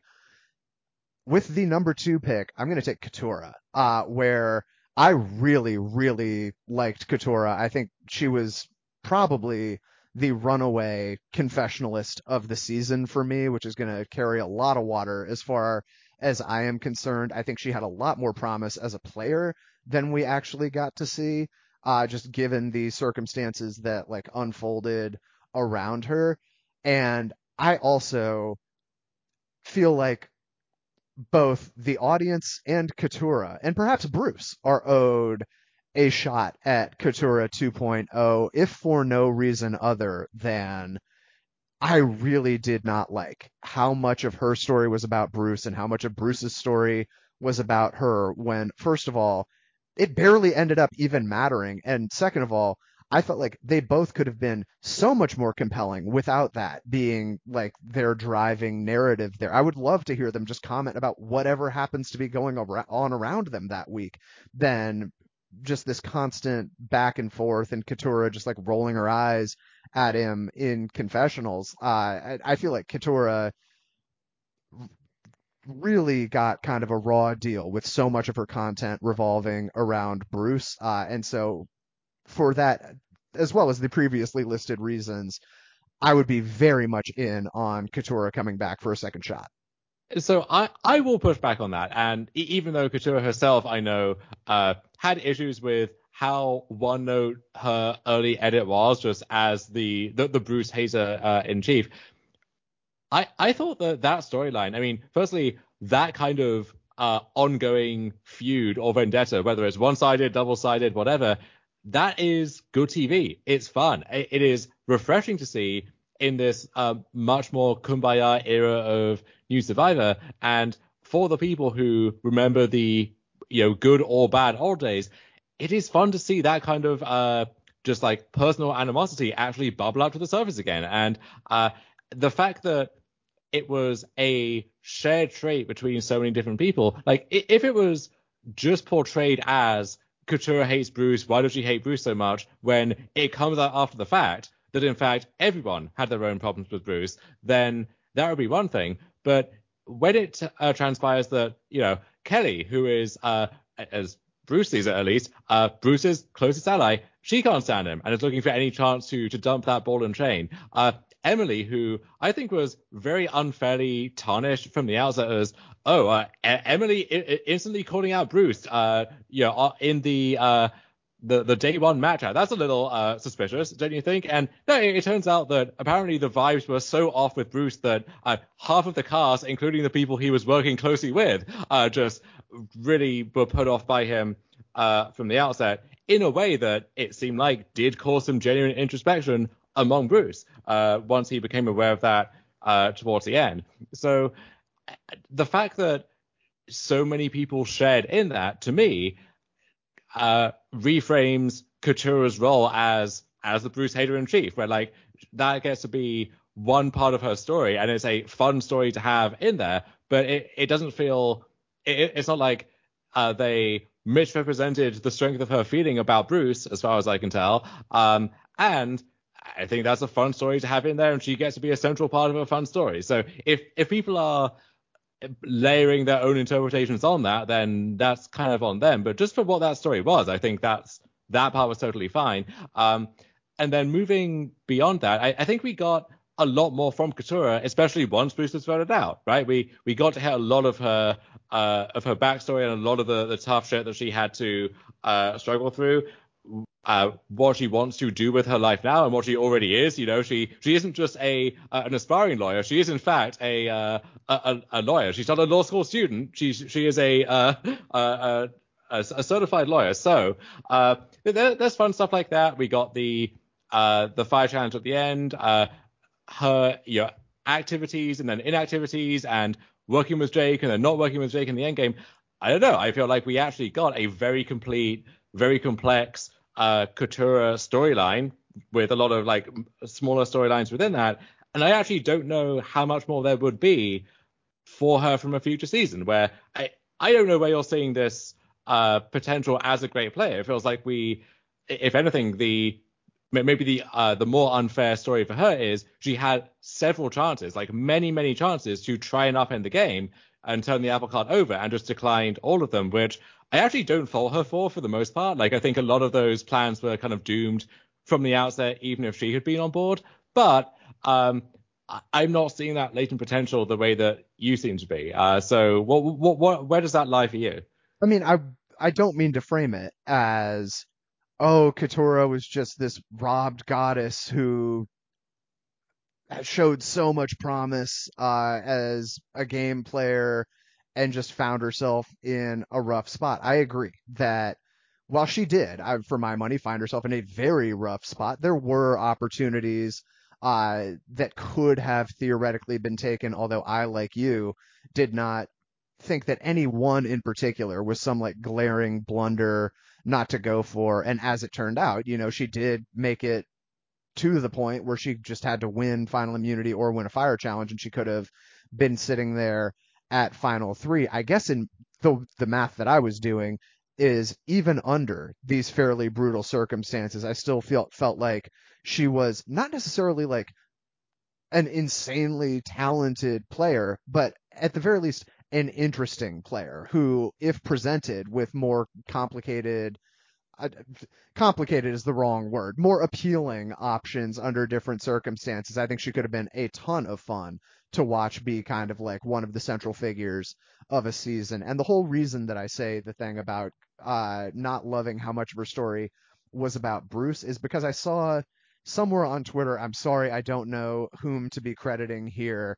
I saw a stat, I don't even know if this is true, but I believed it, that like at a certain point, it wasn't quite through the finale of the season, but it was like Katura's had 50 confessionals and 28 of them have been about Bruce. Like it was just overwhelming how much of her content was about Bruce. And I agree with the points you made about that storyline and their place in the season being a fun and potentially cool one.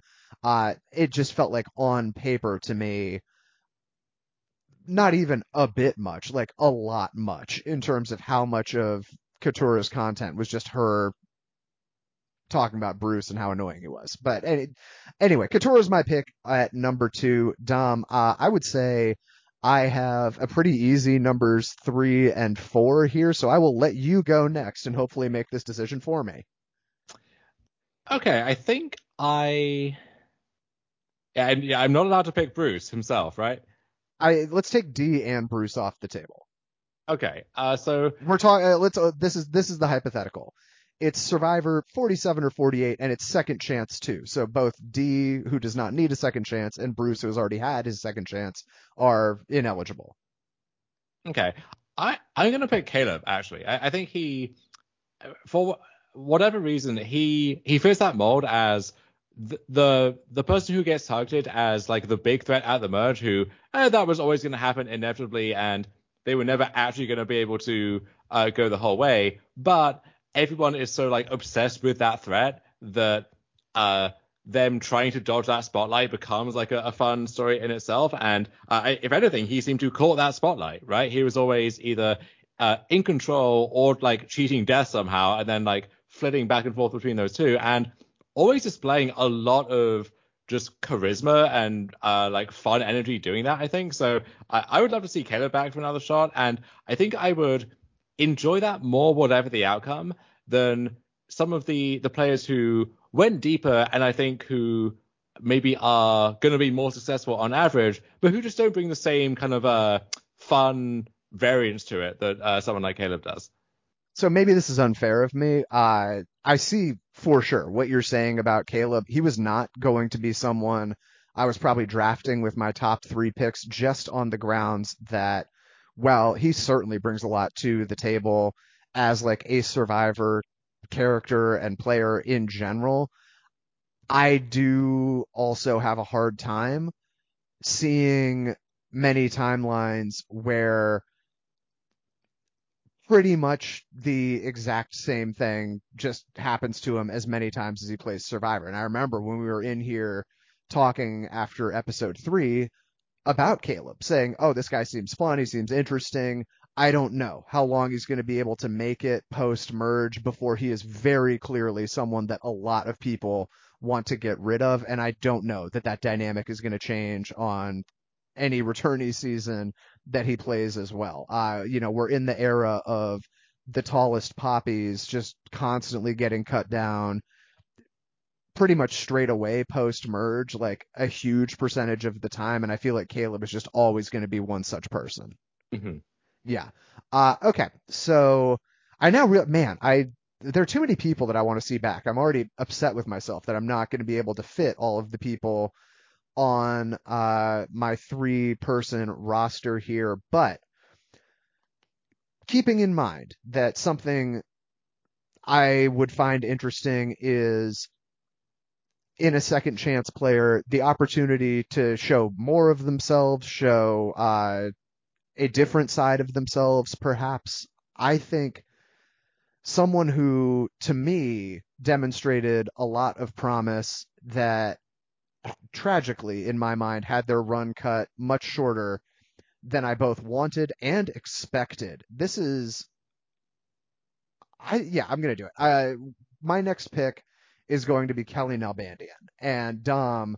I certainly remember in that episode 3 podcast we did talking about how on whatever I guess it was the blue team, the original blue team, at that point, the only people knowing that we were like about to swap that I felt like super good about, because like my only edit take that I had about basically anything that had happened through those first 3 episodes was, it seems like Kelly is getting highlighted as like a long-term power player because she would get all this like unnecessary content. The one that really stands out in my mind is they've repeatedly flagged up like this tight bond that had developed between Kelly and Brando, even though it seemed like Brando was kind of on the outs there. And then when they swapped onto different tribes, the only takeaway I had was, oh, okay, Kelly and Brando must be lock safe to both make it to whatever the next phase is,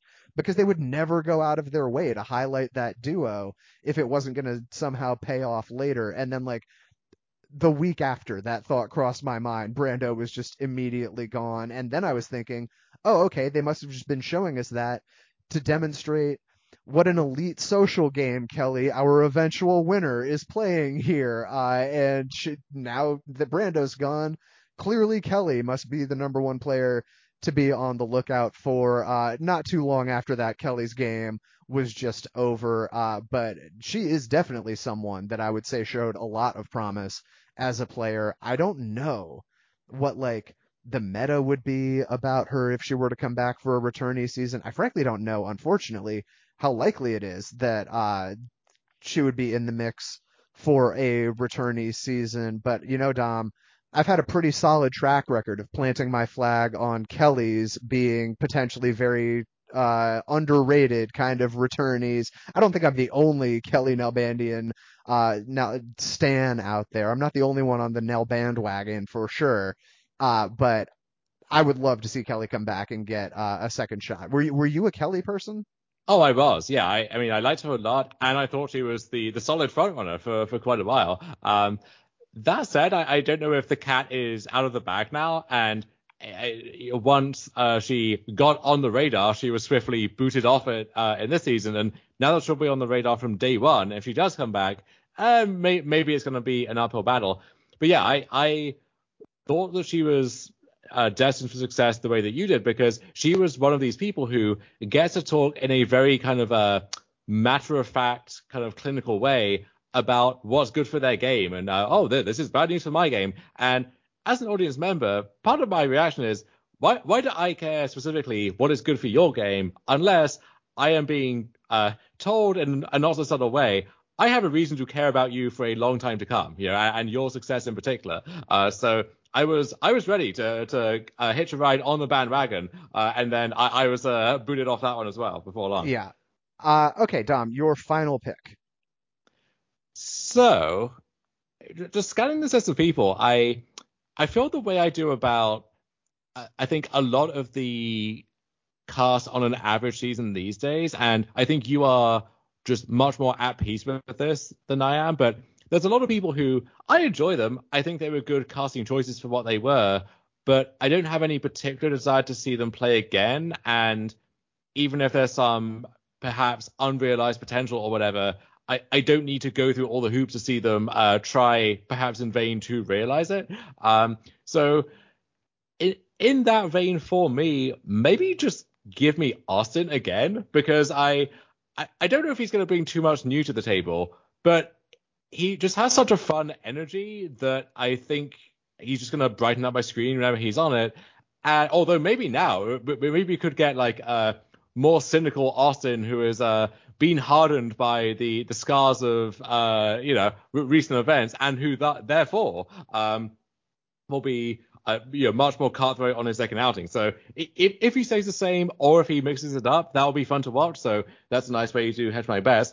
I will say, I think I think everyone involved, both Austin and D and just the cast in general, is done a real disservice by this, frankly, projected narrative of, well, D only won because Austin was this lovesick puppy dog who, if only he knew what he knew now, he wouldn't have thrown $1 million away for D. Which I'm not sure that's what he thought he was doing or what he was in fact doing.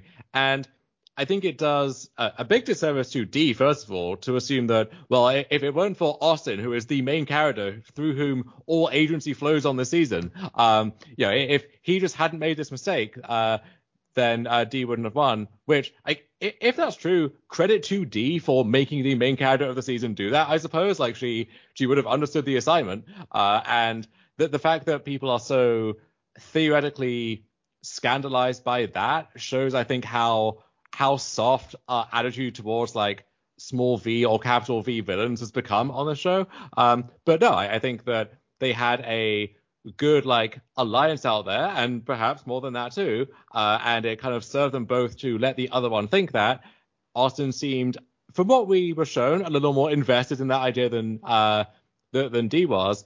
But I think that it's unfair to D as our winner, also unfair to Austin himself. And I think Austin, leaving that entire controversy aside, Austin was a very solid player who I thought at first, at one point, he was going to be the favorite because he was in this dominant position. No one was even talking about him.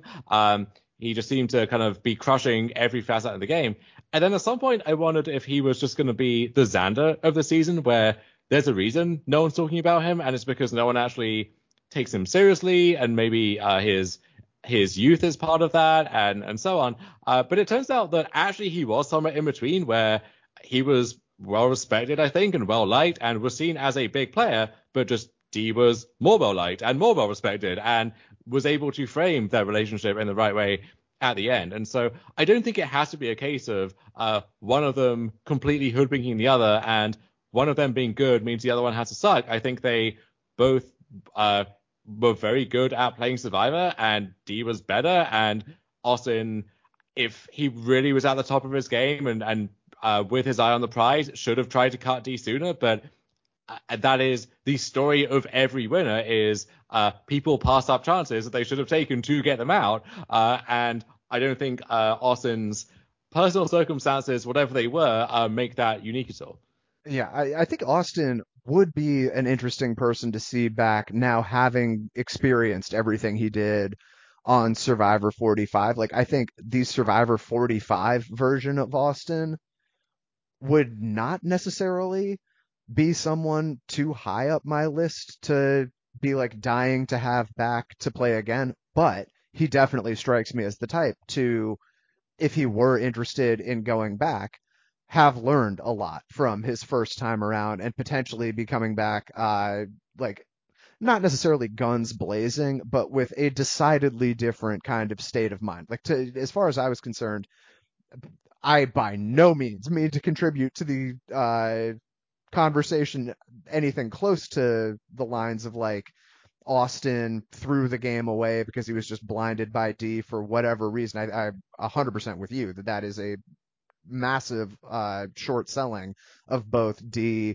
and Austin, but I would love to see a version of Austin play who understands just how it feels to come up barely short and to not want to have that happen again, and to go out there potentially a lot more uh, skeptical of those around him, and a lot more interested in kind of putting his foot on the gas. Not that he did, like, he certainly was out there playing very hard, and I would say playing quite well for the vast majority of that season. But I'm with you overall on, I would be down to see Austin come back, although he would not have been my next pick. Dom, with the last pick in this draft, I'm going to first give an honorable mention I'm gonna say the person who kind of bubbled my list. So like if I had had 4 draft picks, I'm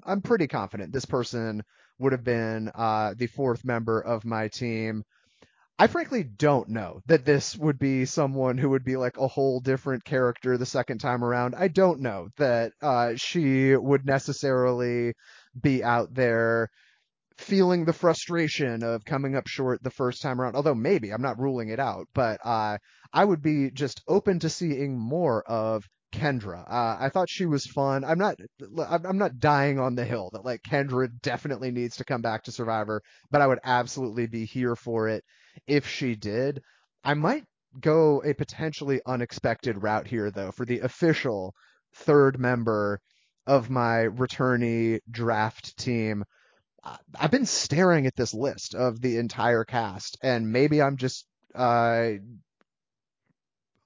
falling in love with my own ideas. I cannot take my eyes off this one person's name.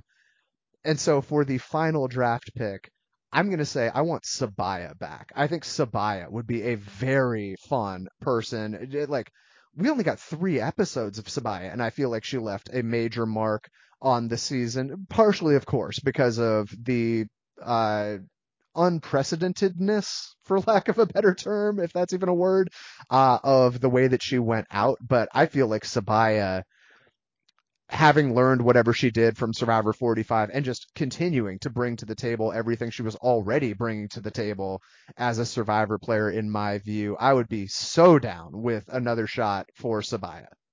I'd be down too. Yeah, I enjoyed how like she was playing hard. I think she gave good confessionals, but without the same like giddy excitement necessarily that characterize so many other people, where you need some of that, but once everyone is laying that on thick all the time, it becomes a little much. So I like that she was just kind of there doing her thing, and when things blew up in her face in the most dramatic possible way, she was suitably shocked by it, but it was like, okay, well, yeah, I mean that fair enough, that what more can you really say? And if it is specifically like a second chance kind of setup, there's always some people there who didn't really get much of a first chance in the first place. Some of these early boots, and I think she would be an ideal candidate to fill out some of those slots. Yeah. Dom, a couple other things just before we wrap up here that in looking at this cast list have crossed my mind, and I wanted to just get your thoughts on it. I want to talk a little bit about Julie on this season. Hell of a run, as far as I was concerned. Did not, to be honest, go in after those first few episodes thinking Julie was going to be nearly the kind of player to keep tabs on that she ultimately proved to be. And maybe the more recent seasons are more coincidental than I'm currently giving them credit for, but it made me realize, Julie, if Wikipedia is to be believed, was 49 years old. I know Gabler was right around there. I want to say Mike Turner was right around there. There have been, and again, maybe just a coincidence, small sample size, but as far as I've been able to tell, there have been quite a few kind of older players in Survivor terms. Like 49 is not old in the grand scheme of life, but in Survivor, it has like historically been quite difficult for people in that age demographic and certainly beyond that to ever really find their footing, certainly as like power players within the game, but even to just be like treated as like viewed similarly to people of the more conventional ages that they were casting was pretty few and far between over the first like 40-ish years of Survivor. I am putting on the table the theory that there's never been a better time to be in your late 40s, early 50s, anywhere around there than the new era of Survivor. I really think there might be something to the idea that when such a huge percentage of the cast loves the show, loves the game, talks openly about that sort of thing, and is, I would say, understandably far more inclined than the, early 20s aspiring Instagram models. I guess at the time that they were doing a lot of that sort of casting, Instagram was barely even a thing, but you know what I'm saying. The Mactors era that we sat through for so long. I feel like the older players are frankly getting like a fair shot on Survivor for maybe the first time ever in the new era. And I think Julie's just yet another illustration of that, and I love that element of it. Yeah, 49 is a new 29, it seems. Julie was a really interesting question mark for me on the season because we saw a lot of commentary about Julie as a threat. So uh, Jake and Katura, I think, both mentioned at various points that we got to take out Julie. The fact that Julie's the mom of the group was mentioned. You don't want to go up against the mom, which it seems like historically you kind of do want to go up against the mom because often they either aren't taken seriously at all, or if they are trying to play the game actively, that is held against them and it's taken as kind of going contrary to that perception of them as like the gentle mother figure, and they get raked over the coals for that. So maybe there's some selection bias there where the moms who really would benefit from that perception get voted out because people are scared of that, and so it's only like the Sherry Beethmans of the world and so on who make it through the net. But it seemed like when we've got to test that theory, honestly, you do want to go up against the moms. So is Julie one of the ill-fated moms in question? I was never quite sure about that, and she was held up a lot as a threat in her own right as this power player. My assumption coming in was she's going to be seen as playing second fiddle to D, but if anything, it seemed like even to the extent that they were perceived as a pair, which we saw from the outset, but it seemed like on the island that was much less obvious. But of the two, D was the one who kind of flew under the radar, and Julie was the one who you have to take down before it's too late. So I don't know if that becomes like this self-fulfilling prophecy. If D and Julie do get to stay loyal to each other to the end, is Julie the winner of the season? Like, is Julie the favorite? Or is that just a classic case and people find reasons to talk themselves into this person's a threat, or this person, we can ignore them for now and for good reason. And that kind of perception management is part of being such a great player. I don't know where to land on that, and if there was actually any bark to that proverbial bite where Julie is concerned. Well, the good news is I'm sure we're going to get a bunch of postseason interviews very soon where we're going to get to find out these sorts of hypotheticals that the entire fan base is wondering about. Anyway, Dom, one final, for me, Survivor 45 cast member shout out that I have got to give. We had a development at the time of this recording, maybe like a week or so ago, maybe 10 days, somewhere in that neighborhood, where for, I believe, the first time all season, if not like ever, Hannah Rose, our first boot, if you want to call it that, on this season, joined Twitter. And Hannah immediately became like the most consensus Twitter mother I have seen in so long. I was, for like, when it was happening, loving everything we were getting out of Hannah on Twitter. And then I thought it was so fucking perfect that after 2 or 3 days, she got sick of it and just bounced and has not been heard from again. I love that so much. Whether it is a bit where like she knew going in that that's what she was going to do, or if she was authentically trying to just be on Twitter and have a good time, and Twitter got the best of her pretty quickly. Absolutely no notes. That is a home run, bit or not. Incredible stuff there from Hannah. There will be some new mother to obsess over in 46 before long, but for now, yeah, I mean, enjoy it while it lasts for sure. Oh, and sorry, one final note now from me on Survivor 45 cast members. This is an exclusive club, Dom, that I know you've been carefully tracking over the years. Uh, I believe even after this next induction, we are still going to be in the single digits all time of people that I have ever put in this pantheon. And this is someone who only really required going on Survivor to join this pantheon because I have been a big fan of their tweets for a long time. But a super exclusive club that I have been the sole voting committee on for many, many years at this point is the Survivor alumni who are exceptionally good at Twitter club. Recent inductees include, Zach Wurtenberger, Lydia Meredith back when she was tweeting was inducted. Gabby's been in the list. Sophie Clark back, I believe, in the day was like the original inaugural person for these survivors who are exceptionally good at Twitter. Brandon Donlin clearly in that same stratosphere for me. Brandon has been a remarkable survivor tweeter for a very long time, and I would say post Survivor Brandon has been knocking it out of the park just as well, if not more so. So congratulations to Brandon on that hotly coveted honor. Mm-hmm. Yes. All right, Dom. Anything else on Survivor 45? Any of the cast members we didn't get into a ton? Anything else you want to get out there before we close the book? I think I'm good, honestly.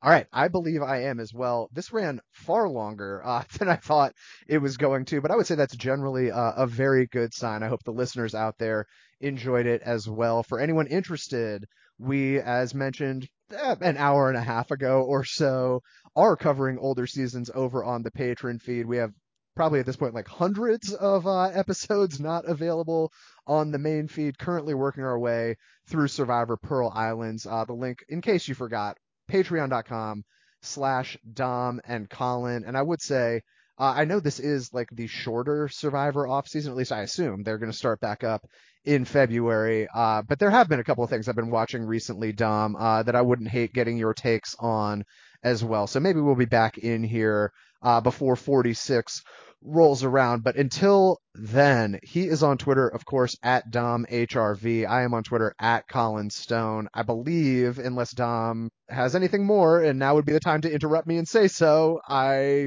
hearing no further objection, am going to say, take care, everybody.